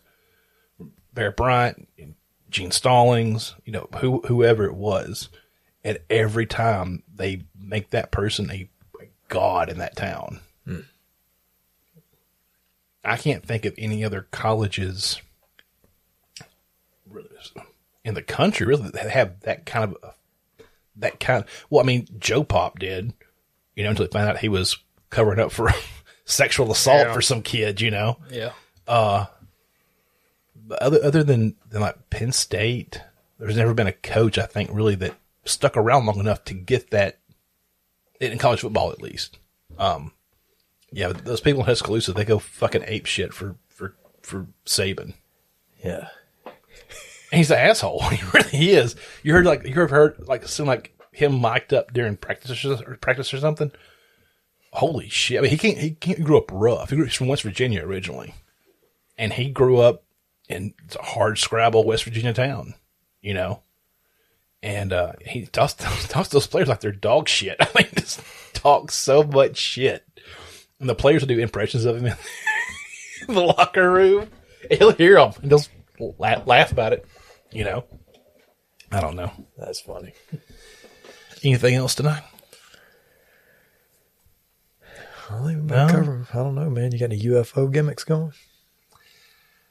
I've found the UFO Reddit page. People posting videos. It was nice knowing you. You think I'm gonna go off the deep end now? We'll see you next year. People are posting videos like, I think I saw one. They post these videos. I'm like, oh, that's the reflection off the light inside your house that you're seeing outside.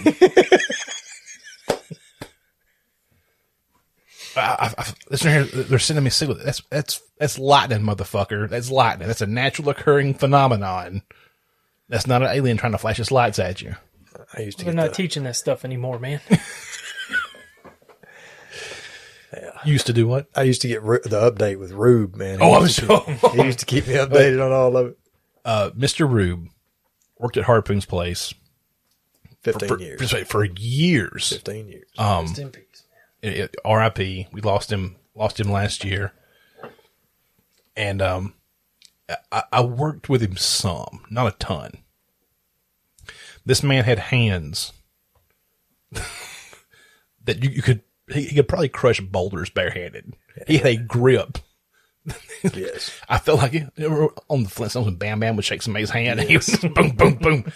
That was Mr. Rube, without a doubt. Day, man, it didn't matter how much of your hand he got, whether it could be like the fingers. Dude, when you'd reach your hand out to shake his hand, if he closed early and he just got like part of your fingers, it didn't matter. He was good for 8 or 9 big shakes. And every one, man, was bone crunching, man. I was just like, there'd be so many days where I'd just be all twisted out going, Drew, stop. And he loved it, man. He was a man's man that thought when you meet somebody, one of your buddies or something like that, you crack one off. You put the grip on him. Yes. But Mr. Rube loved Coast to Coast AM. Yep. That was like the one thing that he always lived. You talked about it. He didn't have any other kind of electronics in his house. No, he didn't. No. It was His radio. AM radio. Yeah. Yeah, he did that. Yeah. He was doing radio. And he listened to that and Mike Huckabee or Paul Harvey when Paul Harvey was still on. Paul Harvey for sure, yeah. Always turn that up, listen to that. But Mr. Rube would preach to you. He would tell you conspiracy theories. And you could say, "No, I don't believe that." He'd be like, "All right." He never took it personal. He was just like, just the way I see things, you know? And if you didn't like it, that's fine. But if you wanted to go deep with Mr. Rube, he would take you down into the abyss and drown you in the darkness. Absolutely a electronic genius. Yes. He was just absolutely just electrically gifted. And, just absolutely was way smarter than he looked, you know? But yeah, super miss that guy, man, for sure. But he always kept me updated on that stuff. Tell the story about him coming to work that day it was snowing. Oh, that's my Christmas story. He, so forever, man, we would always have like a Christmas party at the shop, and every year I'd always tell everybody about the story. So when I first met Rube, he came into the restaurant, one day and, was like, "Hey man, do you need some help here?" And me just being a young punk, just looked at him and was like, "No, I don't need any help. Maybe check with me later." And he came back the next day and he was like, "Hey man, do you need any help?" And I was like, "No man, just check with me later." The next day he came in, and finally, man, this was like an every single day deal. He would show up and ask if I needed some help. And finally one day I was busy enough to where, I told him, I was like, "Hey man, if you want to come in and wash dishes or whatever." So it got started in that way. And then not too long after that, we used to have these big full sheet paper menus that we would take by the hundreds and go stick them on the windshields of cars throughout the town. Well, anyway, man, I'd give him a big stack. He went and put them out. Just absolutely dedicated to give every single one of them out. Well, anyway, he started working with me full time after that. And way back in the day, man, I really only had like the one major rule was if you are supposed to be at work, you know, if you're scheduled to be there, then you be there, or you call me and let me know that you can't be there. Don't just no call, no show, because I'll assume you quit. No call, no show, no job. That's right. And, it was in February. And so by this point in time, he had been there probably, I guess maybe 8 months or so. And after working with him day after day after day after day after day, I trusted him completely very quickly. And I gave him a door key, you know, so he could come in, you know, cause he liked to be there early. And he was just a really early riser, and he would always come in early. Well, I got to work this one day. It was in February. Crazy cold that day. It was just one of those days, man, where the wind just almost hurt you.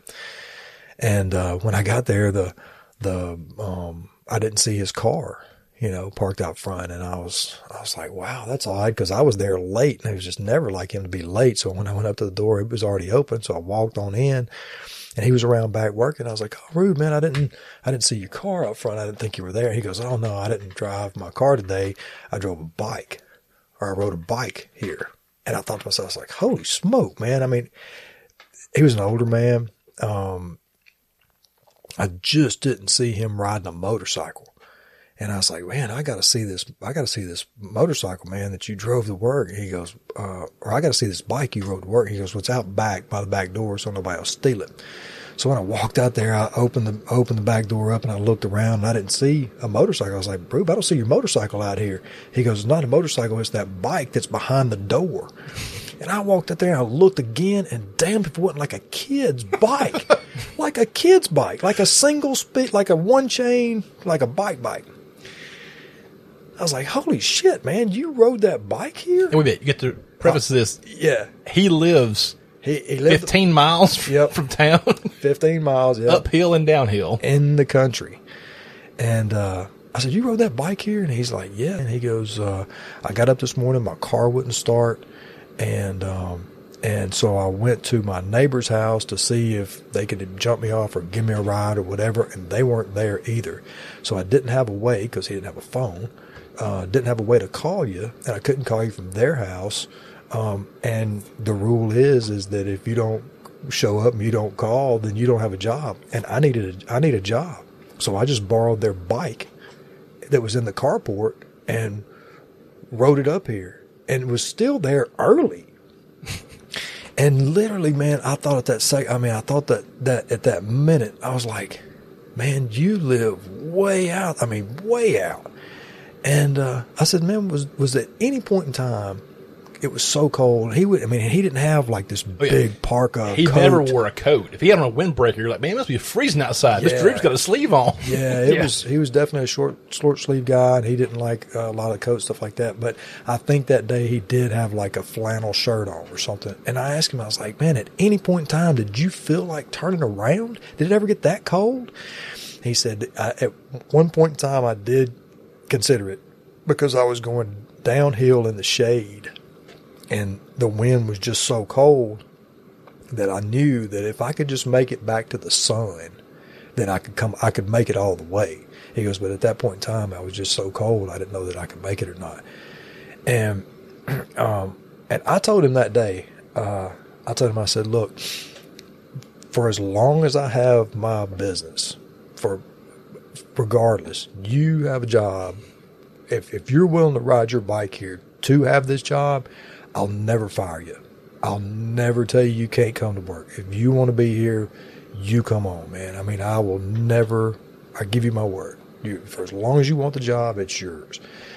Now, after I told him that, there were several times throughout the years, man, because he was notorious for not taking messages. People would call. I'd leave him there, at lunch, do the prep work or stuff like that, man. And people would call the restaurant, ask for me or whatever. And I would get back and I was like, hey, Rube, I got any messages? He goes, did anybody call? Yeah, there was 2 or 3 people that called. I said, who was it? I didn't ask their name. I don't know. I was like, damn, dude, come on, man. Ask who it is anyway. You got one job. Come on. He's like, okay. And he'd just go back to work. And there was so many times, like there was a time, man, that literally stands out of my head. I was expecting this phone call. I had gone to the casino with my girlfriend, spent the night, and I was trying to get back as early as possible the next day. And as we're leaving town, we stopped to get breakfast and whatever, and I just called the store just to check on things. And I was like, hey, Rube, man, everything going okay? Oh yeah, everything's fine. Did anybody call? Yeah. It's like, who was it? I don't know, man. I was like, I'm standing outside this convenience store on a payphone, smashing the phone on the box, man. I'm like, Rube. If I hadn't have already told you, man, I wouldn't fire you, man, dude. I would let you go. Stop doing that. Just absolutely. I love you, man, but go answer the daggone phone, ask who it is. Oh my gosh. Oh, great guy though. Yeah, he. Did you know that he had worked for 15 years for Domino's before he came to you? Yeah. He, we talked about everything, man. He, as a matter of fact, and I can remember as a kid being over at one of my buddy's house. This buddy of ours we call Dog. As a kid growing up, we were out playing in their front yard and their neighbor's front yard combined to have this long runway where us kids could go and play. And I can remember Rube pulling up to the next house on down and walking a pizza in.